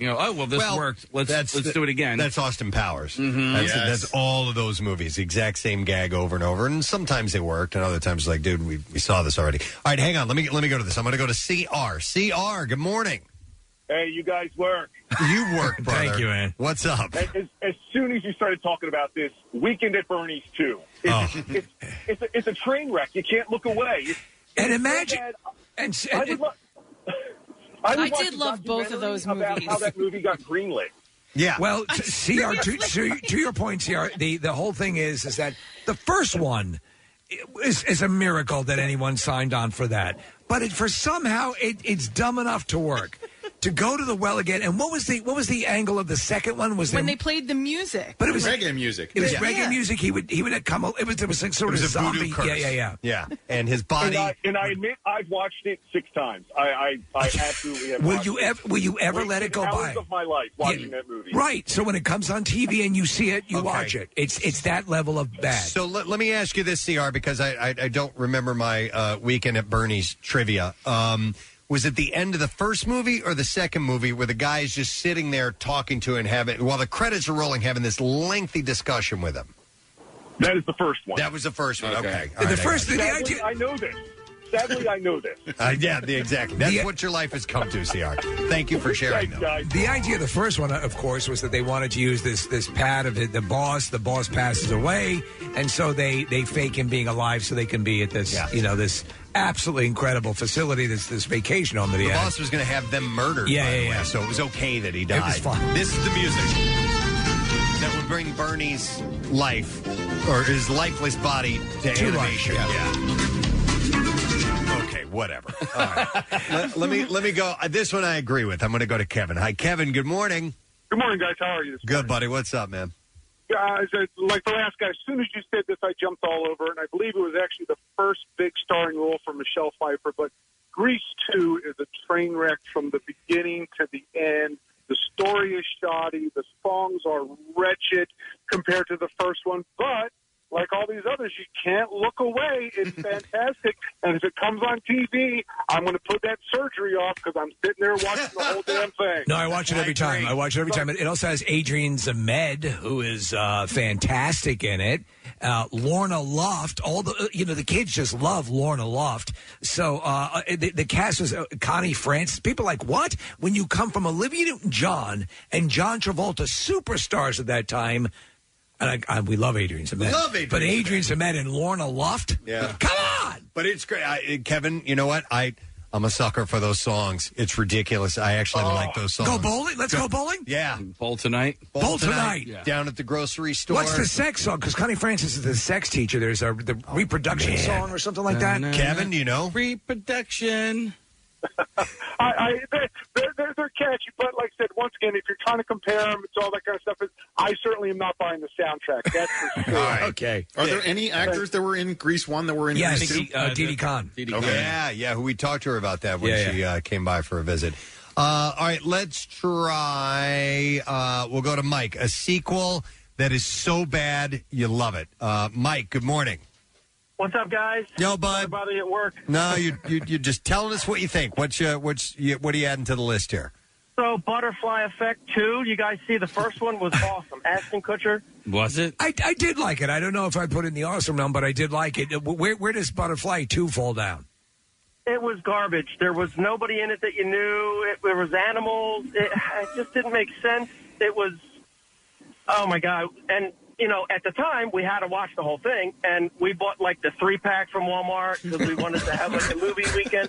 So, of course, we watched the third one, too, and that was even worse. Oh, there's always a law of diminishing returns. That's why it's so stunning when you get a sequel. And again, I'll invoke, you have Alien and Aliens. Aliens is a stunningly masterful sequel, and yet Butterfly Effect 2 just didn't get it right. But Mike, is there something about it you love in its horrible, how bad it is? That's where I'm going to disagree with you guys. Like I said, we had to watch them because we bought them and to see how bad they were, but I would never, if they came on TV, I would just go right by. Okay, so it doesn't fall in that realm. Yeah. No, something that's so bad, a sequel that was so bad that you actually like it. And somebody had up here, and I guess we lost them. They were going to say Revenge of the Nerds 2, Nerds in Paradise. I love that movie. Yeah, that was my first date. Yeah. I think we lost one that would have been, okay. If you can go to DJ. Yes, absolutely. I will go to DJ. You're on the air, DJ. What's up, man? So I absolutely love the movie Jaws. It's my favorite movie. I've watched it since I was like 5. Why my parents let me watch it that young, I don't know, but I loved it. Every movie after that, like 2 was, the 3D one with Dennis Quaid, though, you can't not laugh at that. I mean, they had like the 3D animated shark that didn't even move. It just like... It's just a picture that got bigger, coming closer to the screen and everything. It was so they're staggeringly horrible. The second one, so I'll watch all of them. I'll watch all those sequels, and these do squarely fall into this category. Number 2, they decided no, we don't have Quint. We're not going to bring back Hooper. We don't want to pay those salaries. We're going to make it the kids. The kids are going to be encountering the shark. And that was the second one, which was horrible. Roy Scheider was in it. I guess contractually he was guaranteed for a second. The third one was the Jaws 3D, which you're right, is so unbelievably horrible with Louis Gossett and Dennis Quaid. And then the fourth one, here's the premise of the fourth one. The mother shark of the shark killed in Jaws follows Roy Scheider's wife from the movie... Oh, my God. Down to the Caribbean to exact revenge. And Michael Caine is in that movie. Wait, how do they know it's the mother? There's a question, right? All right, but DJ, there's something about it that you love because it's so bad? Yeah, because, like, when they, in Jaws 3D, like, when I was going, like, I would watch the first one, then the second one, then 3D, I was like, oh, a 3D movie. And then I was just like, even as a kid, I was like, what the F is this? Oh my God! But you can't turn away, and that's what makes it so enjoyable. There is a scene that he's talking about, Preston, where they're trying to access this. They're trying to make the faulty 3D work, and it's a static picture of a shark, and it comes up to the window. So there's this underwater thing that they have, this attraction where you can be in, like a tubes connected, almost like a human habit trail. And so they're in the control room of that, and the shark is coming slowly to the glass, and they animated the glass breaking, and it's just horrible. It's terrible. Laugh out loud bad. Preston, you had mentioned Meatballs 2, which I love. Okay, so there's one for Casey. And do you love it because it's so bad? Well, I know it's so bad. I don't know why I love it. I think it's because Nick, it came out at a time where I was a kid. I didn't really know any better. And they added an alien to the camp. So you got to remember the first one is Bill Murray. It was wrong. They were doing horrible things at the camp, and it wasn't very PC, and people love that. In the second one, again, you're right, which is it's a summer camp story. They add an alien, and then the alien is in a boxing match. Well, no. The guy's in the boxing match, but the alien uses his telekinetic powers to help the boxer beat the other guy. Oh, that's it. You're right. And the alien's name was Meathead because the kid says to the alien, he's given his name. He goes, Meathead, and then so then the alien's like Meathead, and they're like, oh, your name's Meathead. Okay, imagine that. From the paper to the director to the producers to the money saying, yeah, let's do that. Yeah. Those were the best takes. Those were the ones that made it to the screen. Casey, when I was a kid, I was terrified of the movie Gremlins because it came out when we were 9. Gremlins 2 is not a good movie, but I love it because it's kind of knowing. It's fun. It's funny. Al, the guy that played Grandpa Al from Munsters is in it. Al Lewis. Al Lewis, yeah. So I don't know if Gremlins 2 is a bad movie, but it's a sequel that's probably not very good that I still love. It's meant to be more a straight-up comedy, where the first one had horror elements to it. So the second one is completely... I mean, they take over that building. There's a guy who's supposed to be based on Ted Turner, and there's, so there's all that stuff in it. It's a Joe Dante movie. I'm trying to think of ones that I love because they're so bad that are sequels, and I can't. I'm hoping somebody's going to jar my memory here, and I can jump in on this and add to the conversation. I'm going to go to one of our interns, our former intern, Gage. Ryan is on the line. Hey, Ryan. Hey, you guys just make everything so fun. Doing your pictuation. Very good. Pitch is doing. What's All right. going on, guys? So, the Sandlot 2 is such an atrociously, horribly awesome movie. I never saw it. Did you guys see it? I have. Okay. I was, truth be told, I liked Sandlot. I was never a massive fan. I thought it was okay. It was cute. And then that was one and done. And I remember Sandlot 2 being everything I didn't like about Sandlot 1 and more of that. Oh, for sure. They find a NASA rocket from, one of their parents that they shoot in the James Earl Jones's yard, and he's got a brand new dog called the Great Fear. What? It's just, and then one of the main characters was Thurman Merman from Bad Santa. I mean, it's just, it's so terrible that it's hard to turn it off when it's on it. And I think that in the 2000s, it was the Sandlot, I guess, of that new era. But it's terrible, but it's still pretty funny. Spectacularly bad. All right, thanks, Gage. Good to hear from Cheers, you, bud. guys. All right, we'll talk to you later. I did not. I didn't even know they made a Sandlot 2. I had no idea. Oh, Speed 2 Cruise Control. Wow. And everything that you had about Speed that made it interesting, which actually included Speed. This takes place on an ocean liner, a cruise ship. Yeah. That was the worst movie. Both of them, all of them. You didn't like any of them? No, Yeah. and Sandra Bullock and oh, you hate Sandra Bullock. That's right. That is where I began to hate her. Was that movie and him, both of them? I thought it was the worst acting ever. But I came around on her in what was the movie she did? The Blind Side. Yeah, The Blind Side. Yep. That's it. What about Bill and Ted's Bogus Journey? Oh, and it's.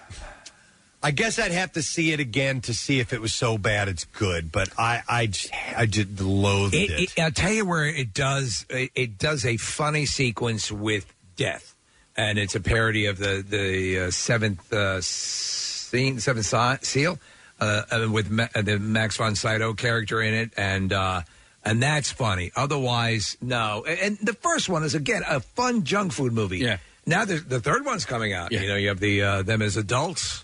Nick, by the way, the guy who played Death in that movie, I believe, was the guy who plays Haywood in Shawshank Redemption. Yes. Yeah, you're right. Alexander Dumbass. Yeah. And he's terrific. He's a great actor. Oh man, Bill I just had something. One. Yeah, he's the evil guy in Die Hard 2. Yes. He's also in Demon Knight, the Tales from the Crypt movie. There's a good one, Steve. Die Hard 2. That's not a very good movie, but I love it. I happen to disagree. I think I actually think it's a really good movie. I think it's a solid sequel, and I really action-wise, I think it's pretty kick-ass. But I know a lot of people hate it. I like Die Hard with a Vengeance, the third one. That one I wasn't. You a big didn't fan like of. that, but I because love that one. I think those movies work best when you really have a sense of you're locked in or you're in a location. It was the Nakatomi building, and then because they had the blizzard, they had the airport. It was basically like a scavenger hunt. Yeah. That's what I loved about it. Oh my god, they got to figure out the clue and then go. It's so much fun. Yes. William Sadler's the actor. William Sadler, that's it. All right, here's some texts that are coming in, and you guys, you can weigh in, and I assume the people that are texting in think it's so bad it's good. Here's one, Steve, I know we got to go with.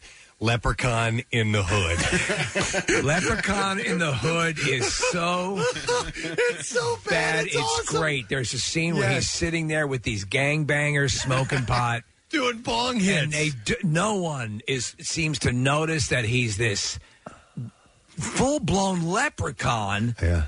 With, sharp teeth and the whole thing. Just amazingly bad and wonderful. Here's another. I got to acknowledge our interns that are checking. And intern Maddie says Seed of Chucky is so outright ridiculous that it just turns out hilarious. Ridiculous? Is that the third one, I think? Yeah. Third or fourth one? So he started to get Bride of Chucky. Yeah. And then... then the Seed of Chucky came from the Bride of Chucky, I think. Yeah, as it goes. Because they had a kid, or I don't remember, man.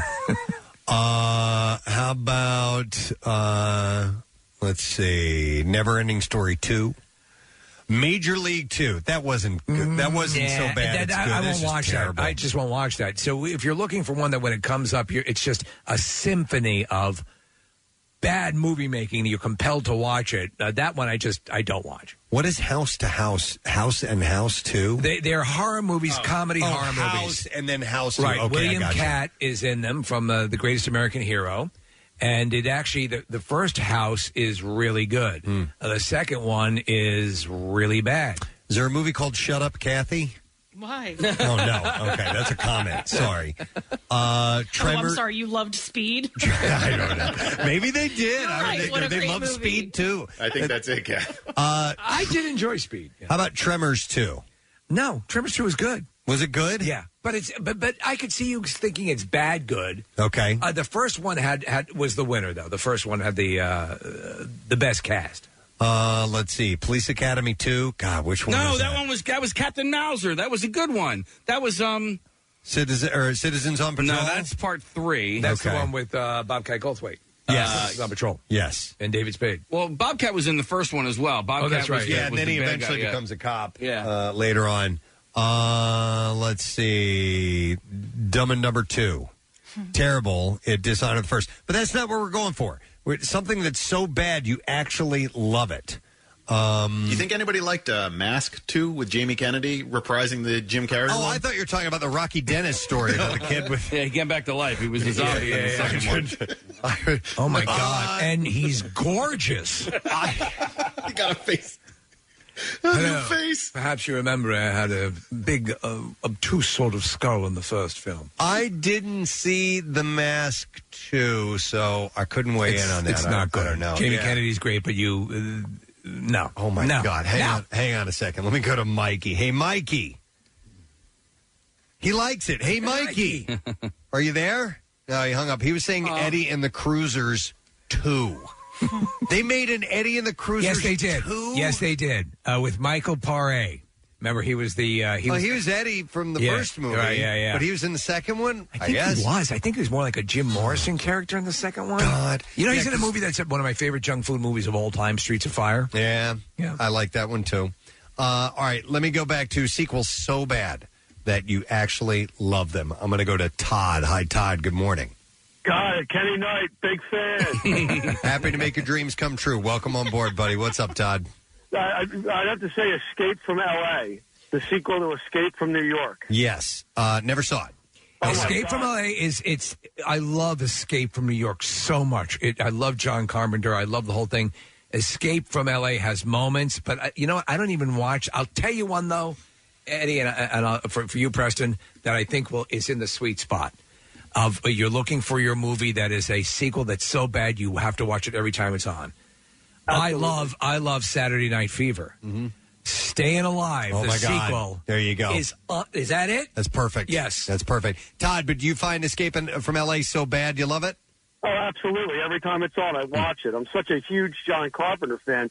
I get sucked into it every time it's on. You know what, Todd? Though is there are bad parts in it, but the group of people who are all addicted to plastic surgery is almost real at this point. That was the best part of the movie with Bruce Campbell. Yeah, it was great. I've only seen Escape from L.A. I've never seen Escape from New York. You have to see Escape from New York is so effing good. Have you guys ever only seen the sequel of something and never saw the original? I went to the theater in 89, Casey, with Bobby Mahanti, who had never seen Back to the Future 1. And we get into Back to the Future 2. He's like, hey, so what's this about? How can you do that? I don't know. Ridiculous. It's ridiculous. It's like watching the second half of Deer Hunter. I don't think Casey did that. That's on my phone. I don't know. Have you? Yeah, I just said it. Escape from L.A. Oh, that's right. That's right. You are correct. Sorry about that. I wish I could say that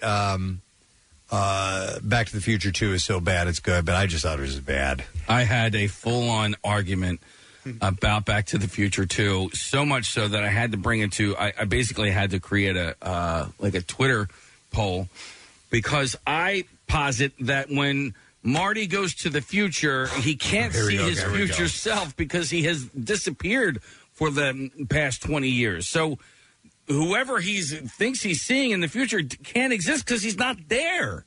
Okay. It's the paradox. You're never, ever going to be able to figure that out, and that argument is never going to have a conclusion to it. I mean, it was a full-on shouting match with Chuck D'Amico, and then finally Chuck came around on it. Oh, really? Yes. Okay. Yeah. It's like the video of the guys having the fight over the Wizard of Oz. And, she was a princess, dude. What does he say? Like, I forget.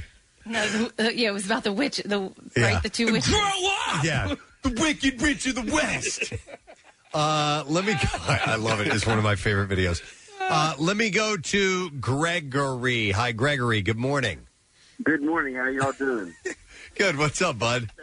Sister Act 2 has to be the worst sequel ever. Oh, my God. I love Sister Act 2. What are you talking about? But he loves it. Oh, you love it? Yeah. Okay. No. The only redeeming quality is that Lauren Hill, that's where she got her start. And She did, yeah. She really blew it out of the water. But all the rest, and how can you love that movie? They made Maggie Smith's character nice. She made the first movie. She was the antagonist. And then they made her nice in the second movie. Because it doesn't matter. It's about the kids singing, and you're right. Lauren Hill is like the breakout in that movie. My only complaint about that movie is that she didn't sing enough. She sang one hymn inside the church or the chapel or whatever, and then she sings at the end. That's my only complaint. Joyful, Joyful, We Adore Thee, which I love that hymn. But at any rate, they made Maggie Smith nice. She was the excellent antagonist in the first movie. She, conflicted with Whoopi Goldberg's character in the first movie. That's what made it. Then you made her this nice old sweet lady in Sister Act 2. Any idiot could have said, "Don't do that." That just destroyed it. Well, let me ask you: do you still enjoy? Do you hate it or enjoy it still? So the only parts of the movie that prevent me from thinking about cutting myself are when Lauren Hill comes on. Yeah. She redeems it enough for me, but it's so annoying to see what they did to Maggie Smith's character because she was so darn good in the first movie. That that. We've caused a lot of turmoil now. Gregory, I will. If I turn the channel on and it's after the part where she sings "The Eyes of the Sparrow" inside the chapel. If it's already past that part, I won't watch it.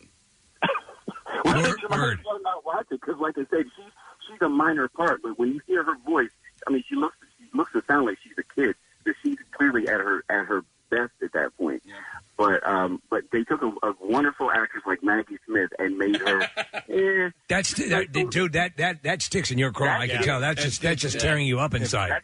That's what did because I love Maggie Smith. We've spoken on the street, Gregory. Maggie Smith was not a nice foil, and then they ruined it. Maggie Smith. And yeah, can I have a hot dog, please? Maggie Smith is not why would you take a character like that? Anyway. Who's Maggie Smith? What has she been in? She's in the Harry Potter movies. Yeah. Professor McGonagall. Oh, the older lady? Yeah. Okay. Super hot. I don't remember Sister Act 1 or 2. They were both really good. She was Downton Abbey too, right? Yes. Yes. Let me go to Eric. Hi, Eric. Good morning. You guys rock. Thank you. All right, Eric, a sequel so bad that you actually love it. When you have a movie where the only reference to the originals is on a television in a bar, it's bad. And that is Halloween 3 Season of the Witch. Okay, so I will. I was a kid when that movie came out, and even then, I didn't see that movie until I was like 35, 40 years old. I watched that piece of trash every time it is on. It's horrible. See, now I disagree in that I watch it every time because I think it's really, really good. I think because what they were trying to do is before they decided to just keep making Michael Myers like a Jason Voorhees type and just have him keep coming back. The idea was to make the Halloween series more like an anthology series where they would have Halloween horror movies based around the Halloween title. And so I love the whole thing about the origins of Christmas, about the warlock, about the sharks. Halloween, yeah. Yep. About the Stonehenge piece and all of that stuff. And the 2 more days to Halloween and the masks and all that. I love that crap. I guess when you think of it that way, like what is that show, the American Horror Story, where exactly. And I guess if you think about it like that, it actually is. But I mean, even if you think about it like that, the acting in that movie, the special effect. I mean, come on, that movie is terrible no matter how you look at it. But you love it. It is a terrible, great piece of trash that I will watch. Like AMC every year, AMC does the Horror Fest and. They'll mix it up, but the last 2 weeks, it'll be a week of Nightmare on Elm Street, a week of Friday the 13th, and then the last week, 24 hours a day, 7 days a week is nothing but Halloween. Wow. And they show them all up to the 6th one. And if that 3rd one's on, I will pretty much stop what I'm doing because all right. I just get so transfixed on it because it's so bad you just can't turn it off. All right, I appreciate it, Eric. Thanks, Stephen. You know what? I think a lot of the. You mentioned Friday the 13th and Nightmare on Elm Street. Those movies became that. They became so laughably, ridiculously bad that's what you wanted out of the movies. You were going for a specific thing. You wanted to see sex-crazed teens getting, you wanted a line from Freddy. Right, and then a death. Yeah. You wanted a creative death. Whatever the kid was into, video games, you wanted a video controller shoved up his ass until he was dead. Whatever, and that was always something like that. Game over, bitch. Game over, bitch. Welcome to prime time, bitch. Did you get a text from Nick Murphy? No, I that one, yeah. Okay. Nick Murphy just texted you, bitch. He says Back to the Future 2 is perfect, and the time travel is perfect. It is not, but he and I can have that discussion a little bit later on. All right. Vacation, National Lampoon Vacation Part 2, and European Vacation. I like it. Horrible, but I love it, and I don't quote it and all of that stuff. I don't think it's horrible. But I do really like it, and I even like even the horrible vacation, the Vegas Vacation. I still think is fun. That as long as Chevy Chase, you got Beverly D'Angelo there. To me, it works. Right, there are some blockbusters that were made because the blockbusters did so well. And Steve, I'm interested in your take in 3. The second Jurassic Park movie, I didn't really care for, but I watched a lot. No. Ghostbusters 2. and crap, I just forgot the third one. But there were movies that were made specifically because the first ones did so well and were so huge. Jurassic Park 2 is again. It was. Kind of missed it. There were some cool moments, and Ghostbusters 2, I actually think is a solid sequel. I know people just crapped on it, but I enjoyed it. I enjoyed the whole sequence with the Statue of Liberty being activated. Yeah, it's not as good as the first. They seldom are, but if you get in the ballpark, that's quite an achievement. I'm going to go to Steve. Hi, Steve. Good morning. Yeah, what's going on? Yo, bud. All right, so what movie was so bad, the sequel, that you actually like it? Fright Night 2. Fright Night 2. God, I remember the original Fright Night. With Roddy McDowell, and it's good. And then they did a remake with Colin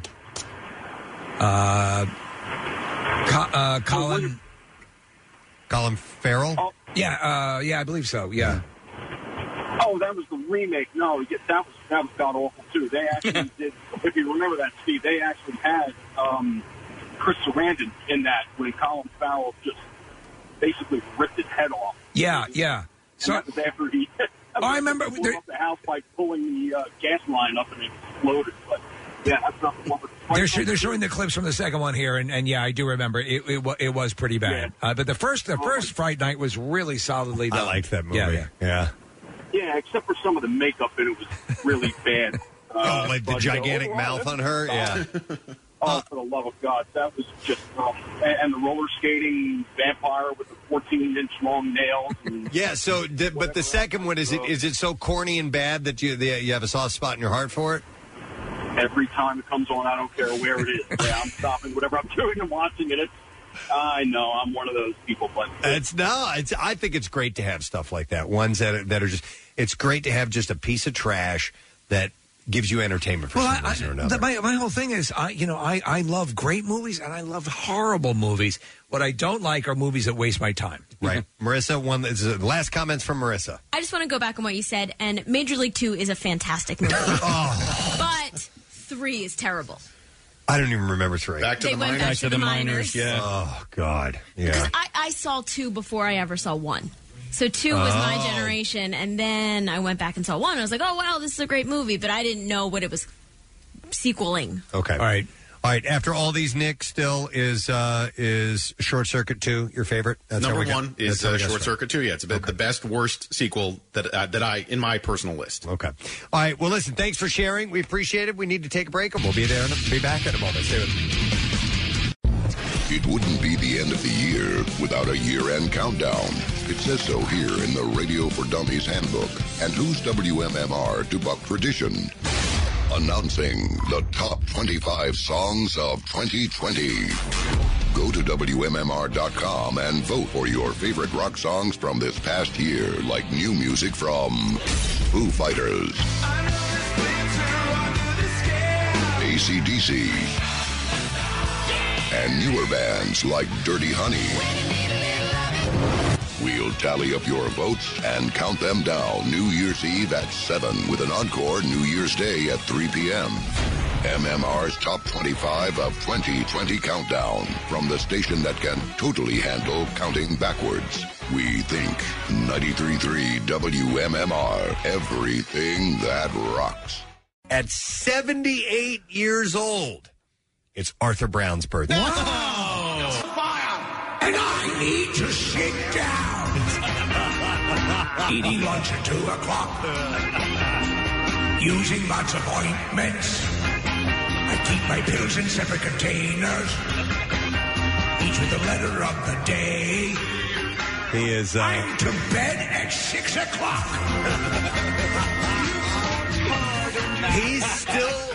He still performs, man. No, really? Yeah, we talked about there was a bill that he was on not that long ago. I am the god of hellfire, and you can sit upright in my bathtub. Bathtub? I am the god of hellfire, and my bathtub allows you to sit completely upright.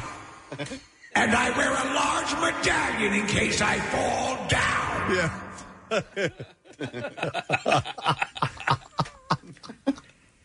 And my phone has super huge numbers on it. I am the god of hellfire. And only 2 apps, the weather and a camera. Oh, jeez. Arthur Brown from the crazy... I like cardigans. The crazy world of Arthur. There's a bowl of butterscotch candies by my front door. Is celebrating his 78th birthday There we go. today. This will blow your mind. Kathy, I know you're sitting down, but re-sit down. Yeah. Okay. Hold on. Let me get up. All right. Sit back down. Sit back down. Okay. Carol Baskin has been awarded control over the zoo that was operated by Joseph Maldonado Passage, also known as Joe Exotic. Yes. Well, for her, yeah. The Oklahoma Zoo, GW Exotic Animal Memorial Park, has been under the control of Jeff Lowe, but now Baskin has been granted control by a judge. So a judge must have assessed that Lowe was just not... How do you even... At what level do they consider taking care of the animals? You know, everyone's been horrible at it, but okay, so they decided he wasn't anywhere near the ballpark, so they've given it to her. Wait, so is this part of the lawsuit? Well, here's the deal. So it was reported that the zoo was fraudulently transferred to Joe's mother years ago to keep it out of reach from creditors, including Baskin's Big Cat Rescue. Lowe now has 120 days to vacate the premises and remove all of his animals from the property. Yeah, Kathy, I assume that must be it. It is. It has to be. It has to be that suit that they had filed way back when. So I guess the transfer to Lowe is kind of null and void if it was dates deemed back to it being in the mother's name. It seemed illegal. I think so. Yeah, it was not. It didn't hold up in court. And Joe is in jail for 22 years. He must be flipping his lid right now. She's getting exactly what she wanted. How did they decide which of the guards got to tell Joe? I mean, I just imagine like Yosemite Sam, like, boom! You know, his head's just on fire. Oh, jeez. What are you talking about? Come again? Am I good here? What did you say? Oh, my God. Wow. So that's a big turn of events. Oh, she just keeps winning. Uh-huh. Yeah. Uh-huh. Yeah. So I'm dying to hear what he has to say. The only thing now left is if the husband who is the husband that's supposedly dead came back and is alive. Right. And Oh, my God. Exonerates her. Yes. Yeah. Wouldn't that... Dude, if Son of a bitch! I've been down in South America this whole time! And he's got a gorgeous tan. That would be awesome if that happened. Oh, my God. I wasn't killed. I'm okay. God damn it. Well, moving on, here's the reality show bombshell that I alluded to when I teased the entertainment report yesterday. Yes. Kim Kardashian announced via Instagram that Keeping Up with the Kardashians will end after season 20. Yes. This is the moment we've all been waiting for. I just want you guys to proceed with caution here because I fear that they're stepping away. It's a setup? Because they're going to start their own network. Oh, yeah. I'm afraid that Casey, the empire really is going interesting. to actually get bigger. That's actually very savvy of you for someone who thinks the thermostat's a must. I don't. No, listen, it's when the thermostat was analog. Okay, man. all right. You have to understand my fears feel and your pain. trepidation. That's actually very astute because they are tied into Ryan Seacrest and E and have been for a long time. Oh, I hope you're wrong. Me too. Please. But in fact, there has to be a mandate. If they did start their own network case, I don't see them dragging the cameras into their lives as much as they have with this show anymore. I think they'll have other shows. They'll have other shows, Yeah. exactly. They will. Maybe they'll have their network, but they will recruit other people that we can hate. Is it possible that people this narcissistic can actually get sick of having the focus be on them? Maybe. At some point, I know it's a stretch, right? but yeah. I mean, it seems impossible that at some point you'd say, "I want my privacy." But I think there have been a couple of things, especially with the relationship with Kanye and all that stuff, that maybe they'd prefer to not have highlighted as much. Yeah, we'll see. Who'd have thought? Wow, Kim sucking on, yes, would lead to this. Yes, Ray J. Yeah. Ray J. Yes, Ray and J. chewing gum while she's doing it. Was she chewing gum? She was chewing gum. He was chewing gum too. He was snappy. He's like, yeah. Oh wait. Yeah, he and that other Rick Solomon guy, they were snappers. That's exactly the same deal. Both of them, both disgusting. But it was actually a very good video. She wrote, "To our amazing fans, it is with heavy hearts that we've made the difficult decision as a family to say goodbye to Keeping Up with the Kardashians." She continued by saying, after what will be 14 years, 20 seasons, hundreds of episodes, and numerous spin-off shows, we are beyond grateful to all of you who've watched us for all these years, through the good times, the bad times, the happiness, the tears, and the many relationships and children. I mean, I think I probably watched all told 9 minutes. Yeah, I've certainly never watched an entire show. No. And it's... we actually have the theme, I think. Even the theme is annoying for the Kardashians. But in the earlier years of the show, they'd be standing out in front of a house that wasn't even their house. Okay. But they were annoying right from the get-go. She said, "The show made us who we are, and I will forever be in debt to everyone who played a role in shaping our careers." Wind, you guys? Is this necessary? No change. Awful. No, that is not cute. Yeah, I need someone to make me laugh. Where's Kim? Kim is always late. This is the theme song? Yeah, well, this is whistling? And where's Kim? We're getting the picture. Let's get on the front lawn. Down here.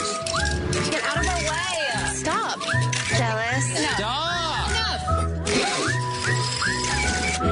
That's it. We're done. Money. Oh, my God. Oh, I didn't know it was so, quirky like that. Yeah, exactly. Oh, they're just rich people being silly. Being rich people. Yeah. Right. And that's... So we're looking, and you have Kylie and Kendall, who are kids. Babies, yeah. And Bruce, who's a man. Oh, yeah. This is the original. Listen, I have something to tell you all. Will someone listen to me? Bruce, quiet. We're trying to do. No, I have serious things. I understand. I need to talk to someone. Later on. We'll do that another time. Right now, please. No one's. I'm dying inside. Please. We'll get to it, honey. Hang on. Right now, Chris, look me in the eyes. I have a thing that I need to take care of. Not now. No one saw the signs. No one saw them at all. Are you wearing high heels? I feel good in them. I'm dying. This is a small part of a larger story, a narrative that I need to tell you. Bruce, enough! Will you listen to me? I'm dying inside. We're busy. Wait, at the house, Steve. You're right. It's like a white picket fence house. Kathy, it's like not something they would ever live in. It's like a ranch home, and it looks ridiculous. Yeah, by the way, before the Empire, though, right? I mean, they really were. They were rich. They were semi-famous, but they weren't what they are now. And I hate them, but they have built it into a massive freaking empire. You're right. You're right. They had money, but they didn't have FU money at that time. So they had, exactly. And to be honest, Mominger, Kris Jenner, parlay, we say what you will about her, but she has been the matriarch that has accrued. Look at the worth, the value of Kendall and Kylie and Kim. No denying. All right, so the least successful, how much do you think their net worth Rob? is? Yeah, the son. Yeah. A lot. Rob, can I talk to you? He's the one that listens. Yeah. No. Dad, I'm sorry. I'm working on my socks. I'm working on my socks. Your socks. I'm dying. I gotta work on my socks. Do you like this print? I don't. I said there's. You put them on your feet. I like pantyhose. Excuse me? Dad. I like, let's get the garden hose. Okay. So anyhow, Kim had said, the show made us who we are, and I will forever be in debt to everyone who played a role in shaping our careers and changing our lives forever. I wonder how much, Preston, over the course of this time, how much Ryan Seacrest has earned off the show. Oh, my God. Because he was the executive producer. Yeah. The last season will air early next year in 2021. Early next year in 2021? Interesting. Yeah. Okay. Do you think they'll have Caitlyn on just to come back and? I think so. Yeah. I mean, they're hoary enough to do that. Remember what I was telling you about in that first episode? Remember what I No one would listen. Look, I have a snapshot I'm keeping in my cooter to remind you. Oh, my God. Okay. It's my little happy place. We're moving on. My clutch purse. Keanu Reeves and his girlfriend Alexandra Grant have reunited with his Matrix co-stars, according to reports. So he's back filming. The pair were spotted at Berlin in Germany. Shooting in San Francisco has wrapped. The pair went public with their... It's great to have you here, Keanu. Oh, wow. It's Tony Bennett, everybody. Absolutely. Who's welcoming Keanu Reeves. Why is he? I'm always here. I'm the unofficial ambassador for San Francisco. If it's San Francisco... Whether it's real or in the Matrix. Right. Tony Bennett is there. I'm actually sitting in an egg pod with tubes bored into the back of my head, and I don't care. I'm nothing more than a battery for the larger machine. Am I happy, though? As long as I'm in San Francisco, I'm happy. Wow. So the poop and all over... That's what's in my container, Preston. You notice there's no bathroom attached to this thing. You just dump right I'm in just it. dumping right in here. That's what they do. Right? In San Francisco. My hose came undone. The city by the bay. By the bay. Knee deep in poop. Right. For as far as the eye can see. All right. That's not Alcatraz, that's a turd. Giant turd. Little cable car. Did not know that island. Yeah, there's was a made of tidal human wash that makes it all accumulate right there. Okay. All right. Makes total sense. Wow. The pair went public with their romance in November. The 47-year-old artist previously told Vogue of her romance with Reeves, who is 55. Love at every level is deeply important to my identity. How's that for dodging the question? Well, I do not believe that isolation is the way. There is a period of isolation that I do as a painter, but I deeply value the experience of being in relationships. Is there some of the exactly just improv that you have been known to become to known as? Get to work with that. I could work with that. Wilford Brimley died. This was so sad. I know. I've loved Wilford Brimley as a character actor. He's always, like in Cocoon, which, by the way, Casey, you point out in Cocoon that he was, Cocaine. He was, he was in his 50s. Yeah. He was like 53 years old. You thought he was like 70. Yeah. He was like my age. I know. And he was in a retirement Hey, home. Grandpa. Yeah. They won't let me play with the TV remote. Here's a clip from Cocoon, by the way. I guess me and your grandma are going away. When we get where we're going, we'll never be sick, we won't get any older, and we won't ever die. You're joking me, right? No. Would I be able to visit you, Grandma? No. That's the beauty. That's the beauty of it. That's the beauty of the whole goddamn thing. There's no way on God's green earth you can make it to me and ask me those questions like, where do clouds come from? I'm sick. But, yeah. 53. There's more. Hang on. And we wouldn't be able to visit you either, and that kind of bothers me. When would you go? If you did. Soon, my boy, soon. And you know where? Where? Look up. Outer space, my lad. Outer space. Grandpa's lost it. That's where they I'm glad you're in a home. put a psychiatric evaluation. He was on great, and obviously in The Natural as well. Yeah. And just, he's also in the movie The Thing, John Carpenter's The Thing. Oh, that's right. He freaks. He's the first to Yeah. realize at the rate of spread how quickly this thing could take over the planet. The only time I was kind of like, was when he was in The Firm and he plays like the lead enforcer, I guess, he's too paternal. Yeah, exactly, to play that part. This is a clip of him. He used to do Quaker Oats commercials. I used to love those commercials. Yeah, me too. Yeah. Well, here's a bowl of steaming Quaker oatmeal. And I can't think of a healthier way to start the day. Stanley made it for me. It's a Stanley steamer. Yeah. It costs you 1 nickel and 4 pennies. So if you can't be bothered with nickels and pennies, throw them in a jar. Start an oatmeal fund. Quaker Oats. It's the right thing to do. It's the right. Not too expensive either. All right, I was trying to remember what the right thing to do. What their phrase was. And the they right say thing to do. They sold a ton. Well, obviously, many tons of Quaker Oats once those ads hit. They were incredibly effective. I can't believe he's only 53 or 55 in these commercials. Look like I'm 150. I mean, when they announced how old he was when he died, which is what, 80? I don't know. 83, I'd have to 86. look it up. I was like, dude, that's how old I thought he was back 30 years ago. Yeah. Well, in Cocoon. Yeah. Cocoon. I'm a fan of Cocoon. I thought he was at least in his 80s in Cocoon. He definitely played that age. And so he was like the kid, Don Amici and they those were others. legitimately older. Yeah. But he Hugh Cronin. He had that sort of authoritative, paternal, grandfatherly way about him, which was very cool. That's right. Do we have the audio? We do. There was a. They just discovered some audio of a special he did, Preston, from years ago, spinning some of his home wit and good advice. Here we go. The wit and wisdom of Wilford Brimley. I never was much for 69. It hurt my knees to get down there, and for what? Just so I could bury my face in some lady strudel? Folks always seem to be gaga for little babies, but I don't have any use for them. I get fussy and crap my pants too, but you don't see people shaking rattles at me. Wow. Is he riding a horse during this? He's riding a horse, okay. Yeah. When you get to be my age, nothing kills the chill of a Montana evening like a sweater I've just made out of fresh hitchhiker skin. It's the goddamnedest thing, but at my age, when I drop a load, I get the hiccups. Wow. Wow.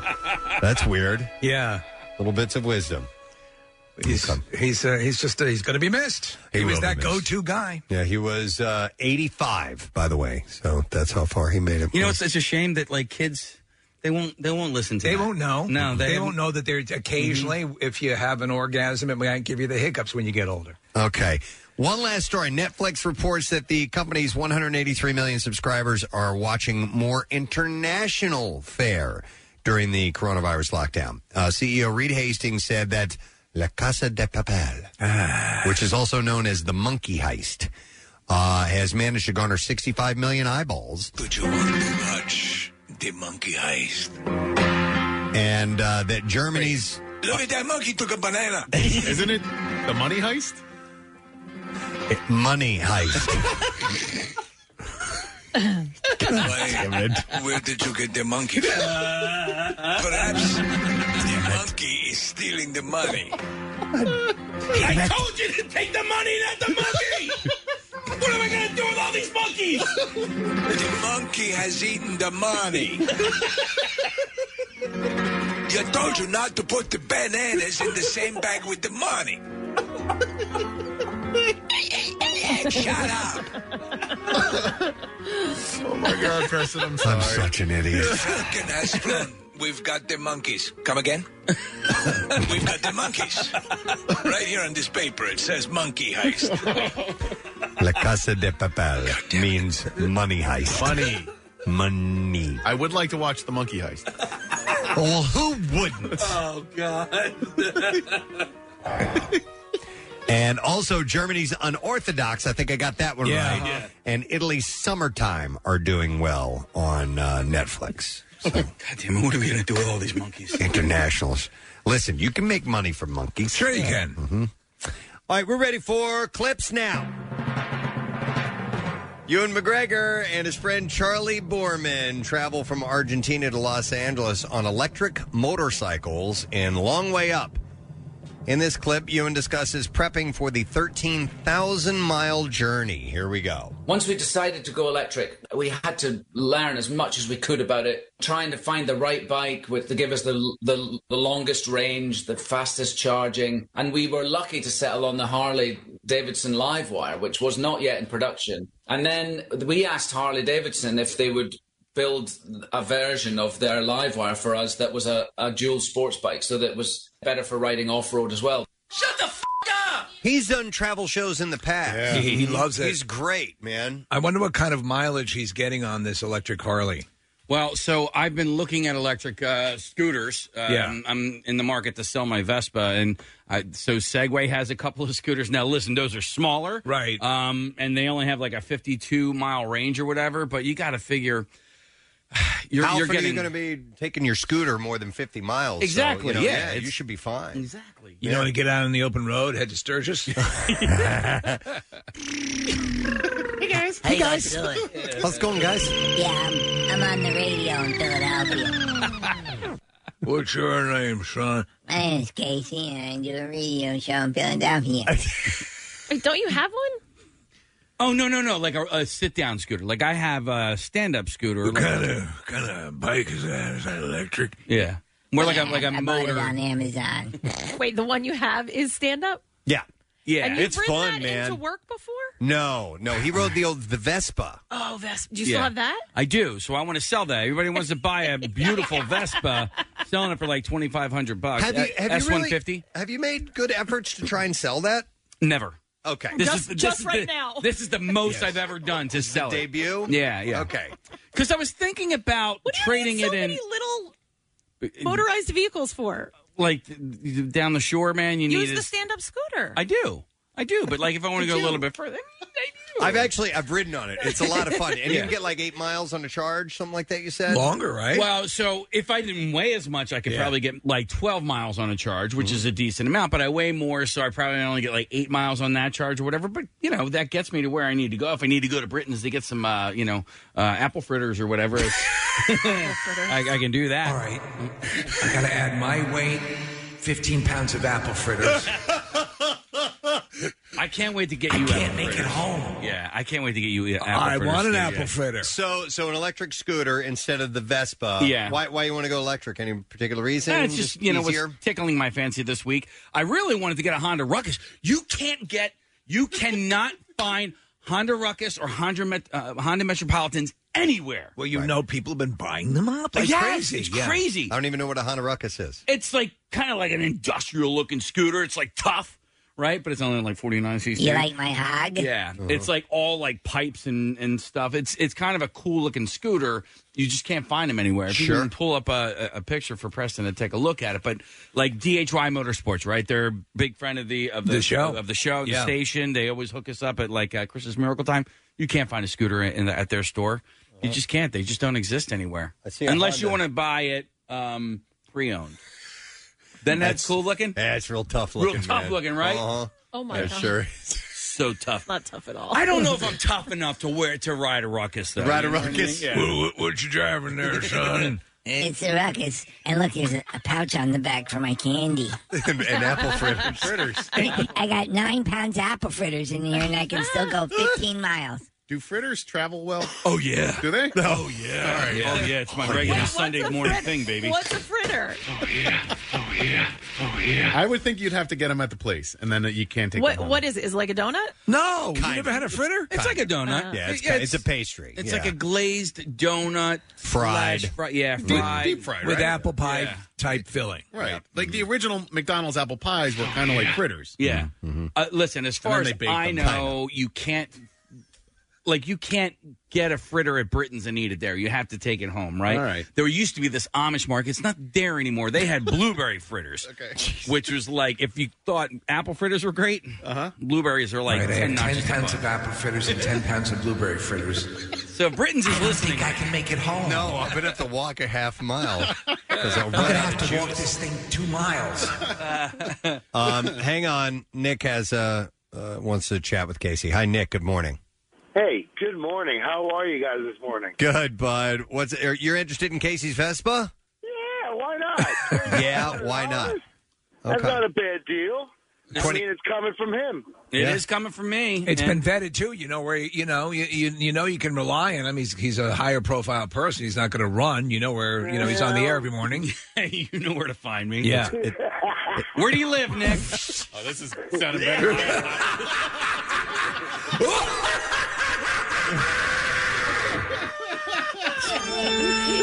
I'll find you! I know where you work! It just got so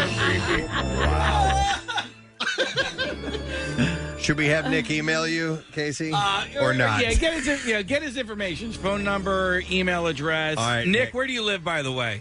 I live in Marlton, New Jersey. There you go. Yeah. That's All right. another state. It is another state. Hang on a second, Nick, unless you want to laugh one more time for us. Oh, my.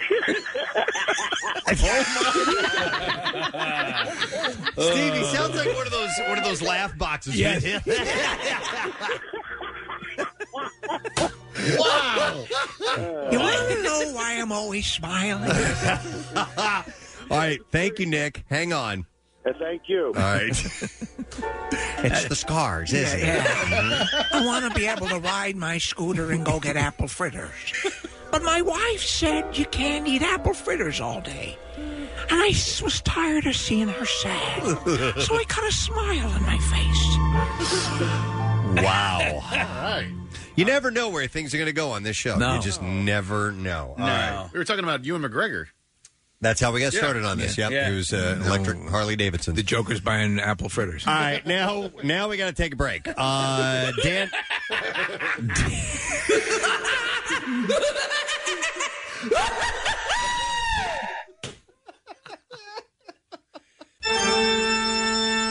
All right, enough. We're going to take a break. I'll buy your scooter.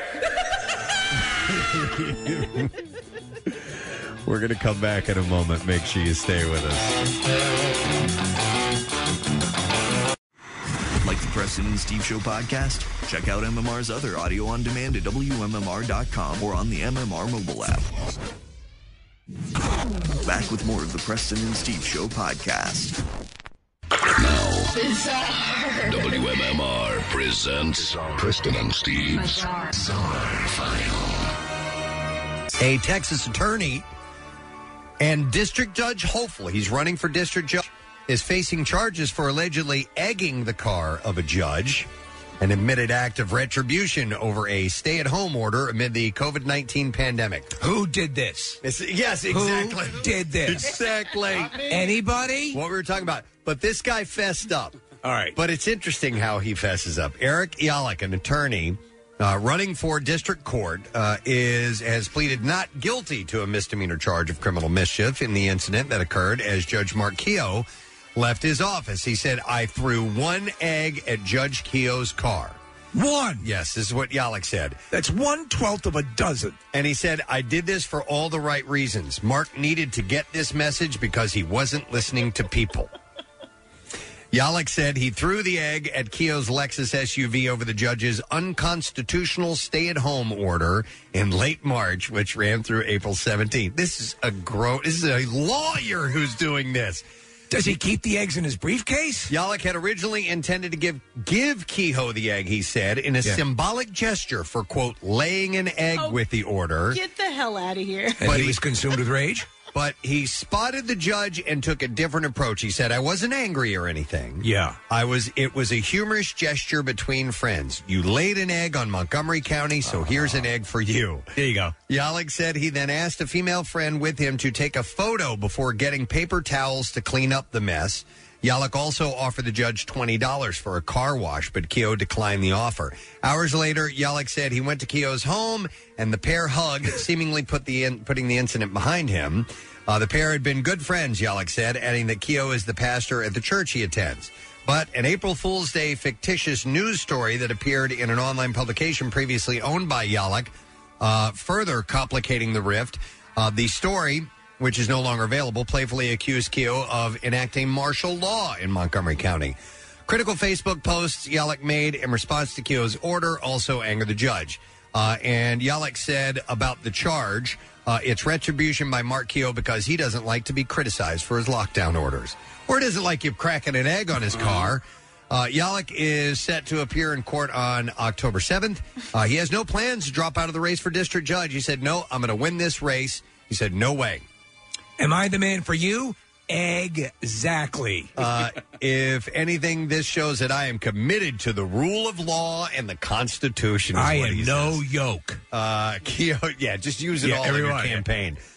Keogh's chief of staff, meanwhile, said the judge saw Yalek throw the egg at his SUV. Keogh reached out to police after the incident, but opted to wait after being told that a 2-year statute of limitations on the misdemeanor charge as a coronavirus pandemic was taking up most of his time. Who's the better man for the job? Let you decide. This is just unbelievable. And I have another story similar to that later on. All right, so if you have any cow stories, too, that'd be great. Yeah, right, so we can throw in that pun.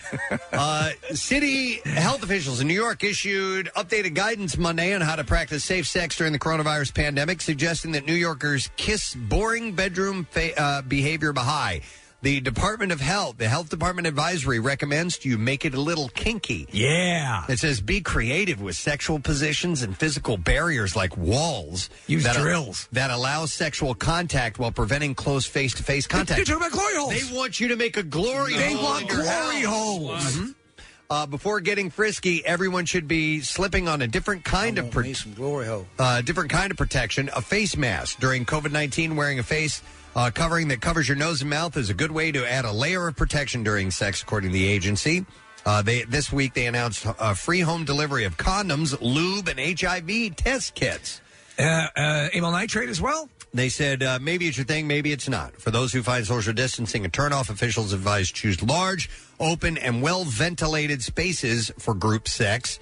Come on! This is lunacy! And bringing along alcohol-based hand sanitizer for good measure. They're just covering all their bases. So there you go. For your group sex. This is a great story. It's funny. In South Carolina, some seniors received quite a surprise during a graduation ceremony on Wednesday. Graduations across the state were either postponed or canceled because of the coronavirus. But District 2 began announcing limited in-person ceremonies once the state began to rebound from shutdowns. Ashley Ridge High School held its in-person ceremony early Wednesday morning at Swamp Fox Stadium, where the event was anything but normal. When Principal Karen Radcliffe began to introduce the school's valedictorian and salutatorian, oh no! Seniors and guests were surprised. The sprinklers turned on the field, sending everyone scrambling, because a lot of times those are on timers. Yes. And they forgot to shut it off. It happens actually fairly often. And the entire event was streamed live on YouTube, so it made for a memorable one. And then one last story.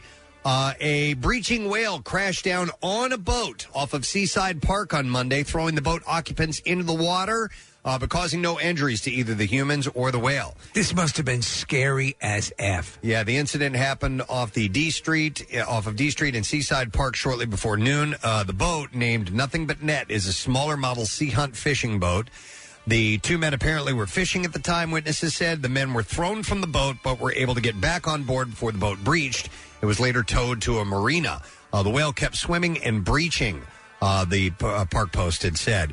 Humpback whales have become more common in the last several years along the Jersey Shore, breaching and feeding on bunker, also known as menhaden, which is a prime bait fish along the Atlantic coast. So they've been showing up a lot more lately. Could you imagine? We had a submarine surface one time. I told you about this. We were out in a 17-foot boat and a submarine surfaced, yards away from us. You want to die? Yeah. What's happening? Was it a naval? It was a naval sub because there's a naval base in Bridgehampton, I believe it is, Connecticut. So we were about halfway between, from Long Island to Connecticut, and in the deepest part of the Sound, Long Island Sound, we're just out there quiet, and the water starts to bubble, Preston, and what is it? Oh my God, we're gonna die. Yeah, that would be terrifying. All right, and that's the B-File. Let's take a quick break. We'll be back in just a moment. Stay with us. WMMR, polluting more than just the airwaves. Hear us at radio.com. The trash business is a gold mine. 93.3 WMMR with Preston and Steve's Hollywood Trash. What's going on, Steve? Well, Heather Locklear will avoid jail time following her 2 arrests in 2018 by voluntarily spending 30 days in a residential mental health facility. In addition, Locklear must agree to stop her repeated attempts to eat clouds.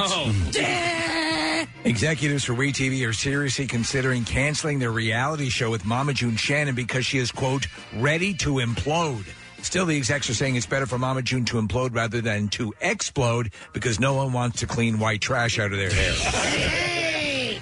And finally, Prince Andrew attempting to deflect from his association with the now deceased deviant Jeffrey Epstein. In a recent statement released from Buckingham Palace, Andrew says he never really approved of Epstein and had a general disdain for all of the sweat hogs. And that's your Hollywood Trash. Steve sent me an article, which is pretty cool, from a website that I've never been on before, Steve, Board Panda. Yeah. And I just started to peruse it, and it looks like my kind of website. It it's is like good. Fun, random stuff.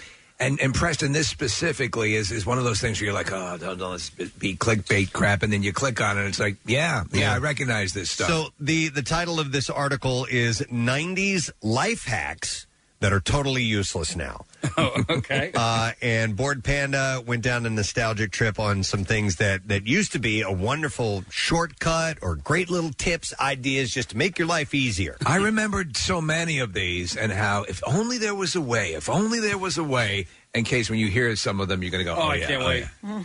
So we'll just roll these in no particular order. One of them is if you want to download a song on your computer, start downloading before you go to bed, and it should be about 99% by the time you wake up in the morning. Really? I remember not only that, but when the idea of porn, and not even moving porn, just pictures of naked women. One photograph. One photograph. You would have to sit there and wait and let it render forever just to get one picture. And you remember The Hun. You remember Monkey Boy? Yeah. Okay, I remember Monkey Boy had a strict. He worked with us at Y100. He had a strict rule. You can't look at the screen until it's fully done downloading. Oh. You can't watch as just a little bit comes up. He's like, no. Turn it the other way. Yeah. And then check back in like 15 minutes. I stood Then in you can see it. direct defiance of that because if you got halfway or at least a third of the way down the page, and the woman had like a sideshow beard, you didn't know if you were wasting your time or not. I mean, this is wasted time. I need to move on. Mm-hmm. We're a third into this, and it's not panning out. Yep. So now it's a little faster than that. So I almost forget what it used to be like back in the day. You know, when you ding ding, you put on the 28K modem. What are you doing in there? Nothing. You'd go do something and then come back, and then you'd be online. Yeah. It's, listen, I'm just getting caught up on a show called 6 Feet Under that came out around 2000, 2001, and it is so wild to see these people interacting with their flip phones and stuff like that. Going back a little further, if you go to the movie Almost Famous, which was on yesterday, I was watching it, where they talk about the piece of technology that allows one page, it can send electronically information at one page per, like every 30 minutes. It's or a something facsimile like that. machine. Yeah. But if you think of it, at the time, your only other option was to mail something. So that was lightning fast. It was.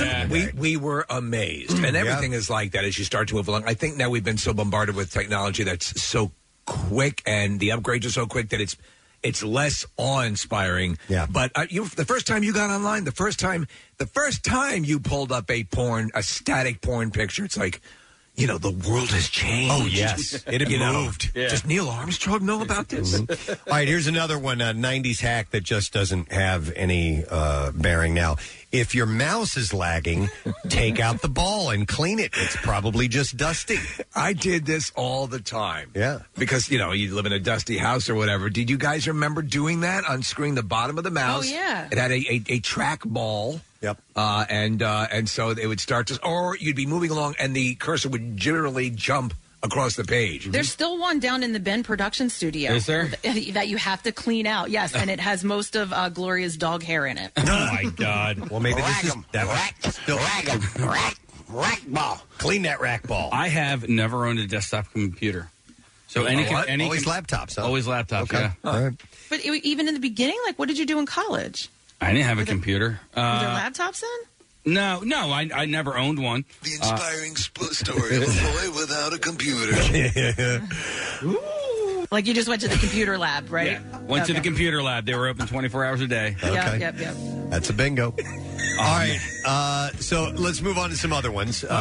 Some other hacks that just don't make sense anymore.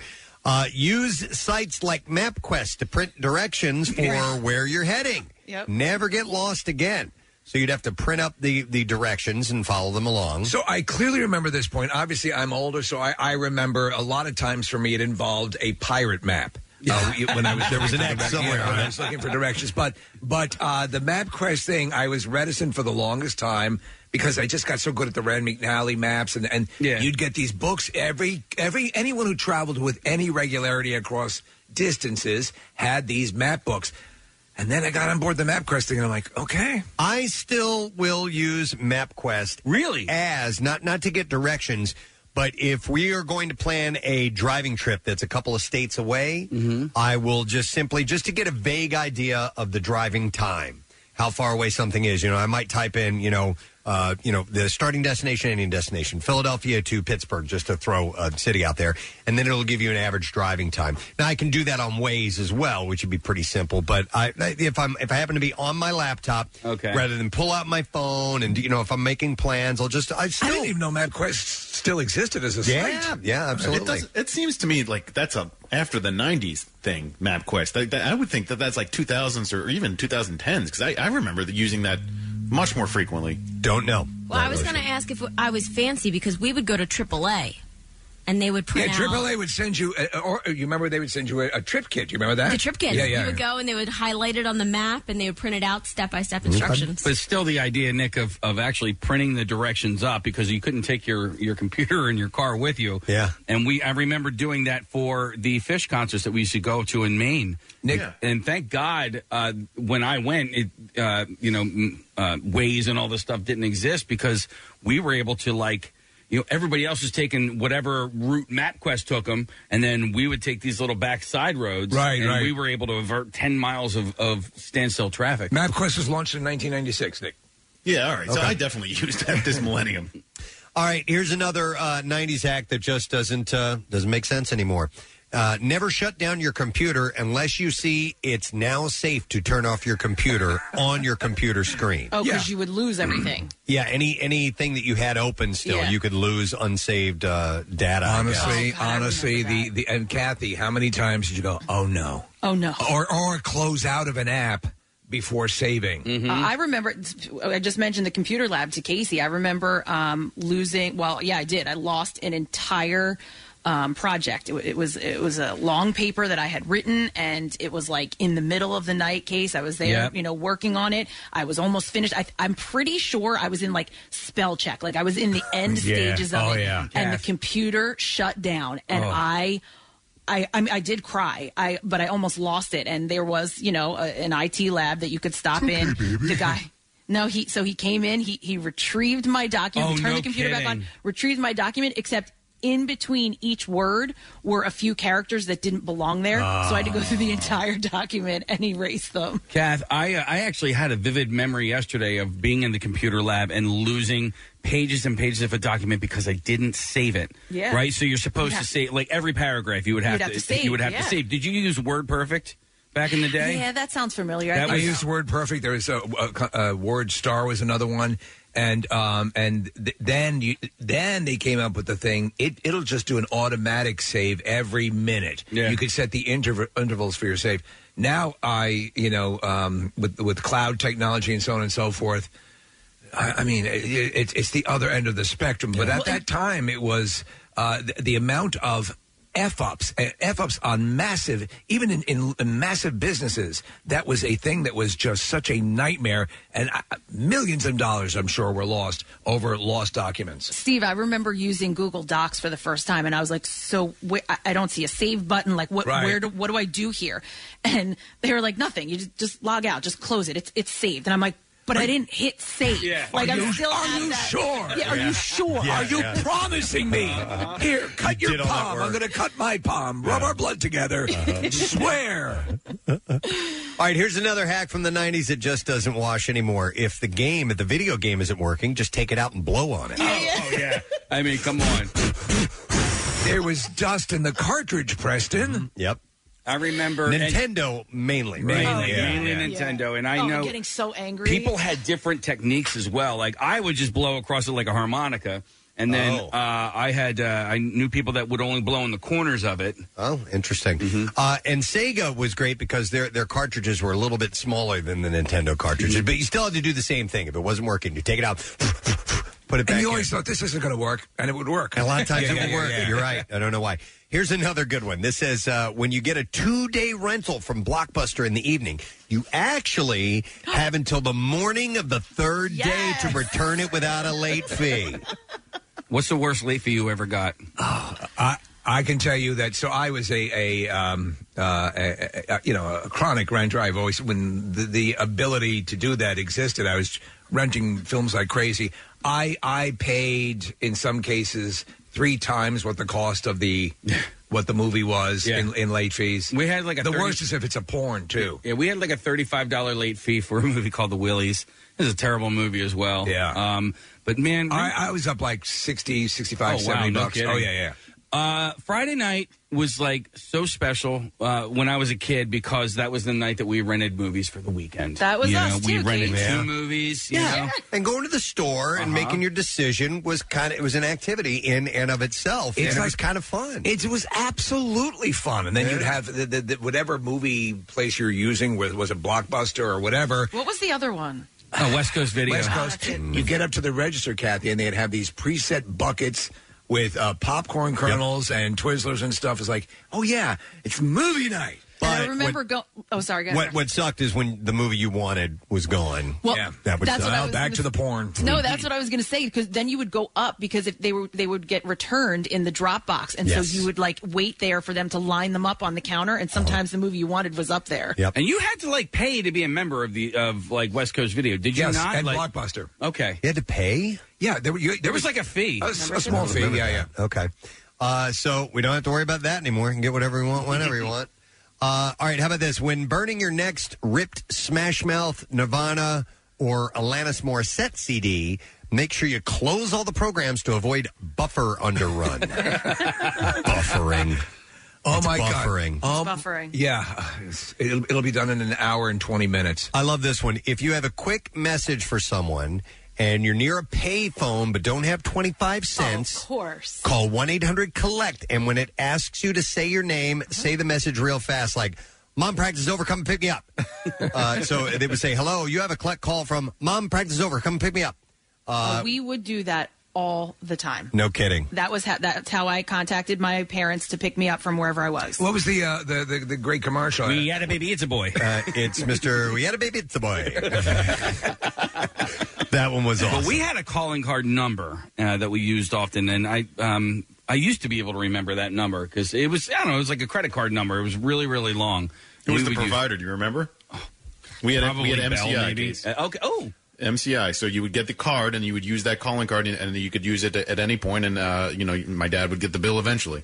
You know, what's funny is that later on, speaking of phones and how far we've come with communication in that regard, later on when I'm playing clips from my earlier broadcasting days, you'll hear me saying phone numbers, just 7-digit phone numbers, no area code. Yeah. Oh, yeah. And just because that's all you had to dial. The area code was not necessary. That still happens in rural area. I was in upstate PA this past weekend. They were giving out 7-digit phone numbers. They didn't attach the area code to No it at all. kidding. So if you're in an area that just doesn't have a ton of people, they'll just give you the Nick, 7 numbers. Nick, I so reflexively, I type in the 1, I type in the state code, I type in the planet identification. Listen, in some of the audio I'll have later on, if we play it, it's from the earliest days, and my broadcast career began in as rural an area as you could get. Not only did we not give out the area code, we didn't even give out the prefix. We just gave you the last 4 digits Oh, my of the God. number. Was it everybody had the same prefix? Everybody had the same prefix. It was when I lived in Salem, Missouri, this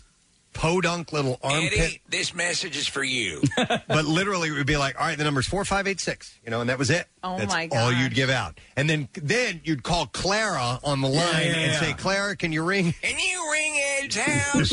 I just sent a message on the radio and he's not calling in. Marissa? All of Delaware doesn't give away their area code. Yeah, because it's it's all 302. 302. Yeah. Is it all, the entire state, 302? I was down in Delaware last Okay. week, and every phone number everywhere. But also another thing with that too, when we have interns here who are trying to call a number and they'll just say it won't work, I tell them dial 1, and they look at me and they're like, "Why?" I'm like, "I don't know. You're just supposed to." Yeah, like at, I don't think I have to dial 1 at home because I have, the internet. I have my phone going through the internet. Right, so right, I don't right. think you have to dial 1 anymore. I just do all the time. Yeah. And I think and one of the settings in the iPhone just I have it set to automatically put a 1 in front of every number. Okay. Here's some hacks that you don't have to do anymore. They're from the 90s. Keep a disposable camera in your glove compartment because if you get into a car accident, you can use it to take photos for your insurance purposes.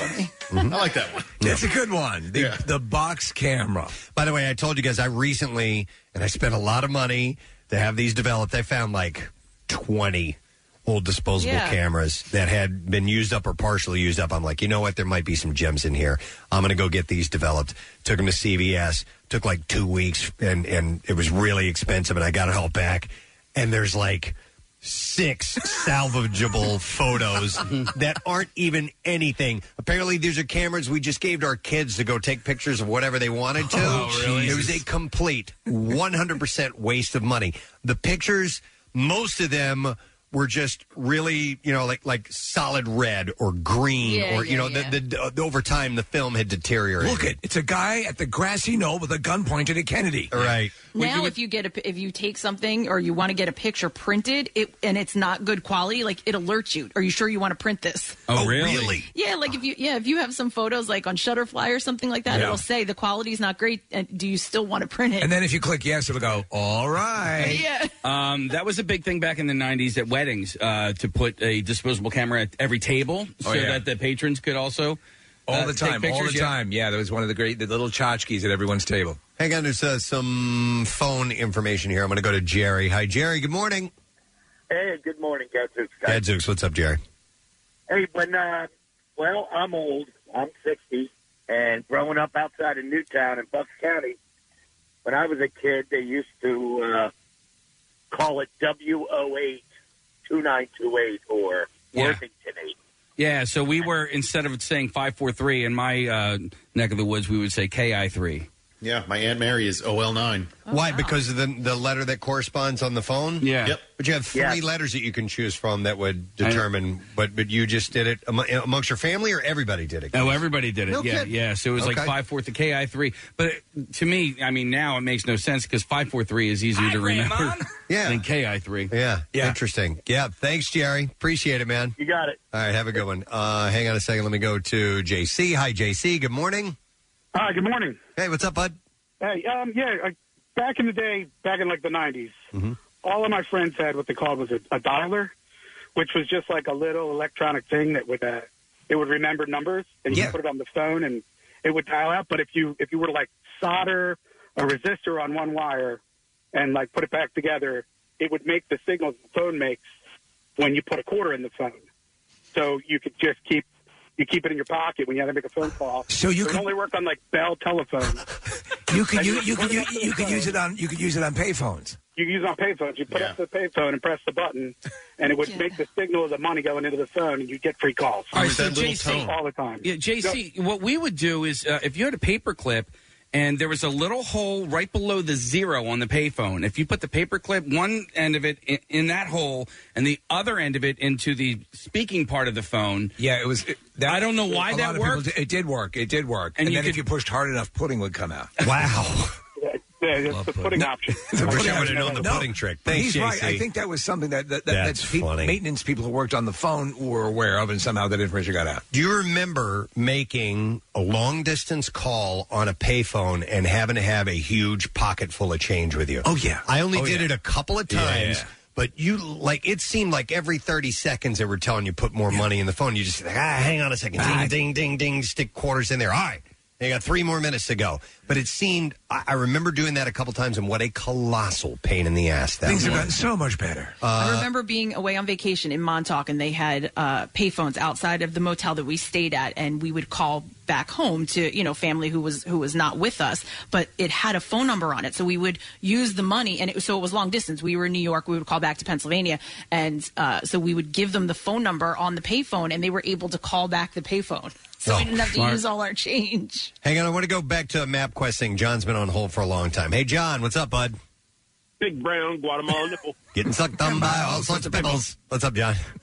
Hey, when I was in college, one of my buddies was driving up from Philadelphia to just outside of New York City in Hoboken, and this is before the GPS. He didn't have a printer and everything like that, and I had to get on MapQuest or like some other website that was a driving website, and I was his GPS as he's driving up on the phone to try to get him up 95 and then off and through Jersey City and into Hoboken, trying to figure out where he's at on the highway. And asking him all sorts of questions just to get him into the actual town that I was in. So there you are, to turn by turn, you're the voice of the GPS on the phone. I am the voice You're now of the in GPS on the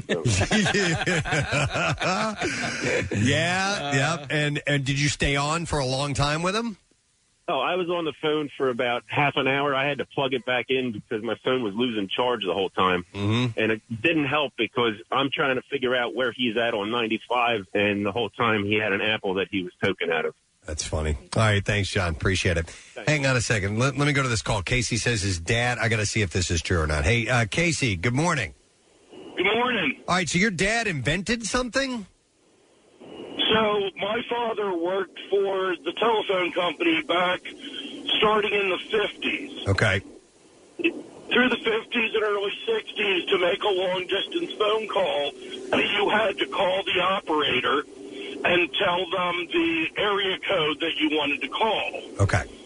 So he worked on a project called COES, the Computer-Operated Electronic Switching System.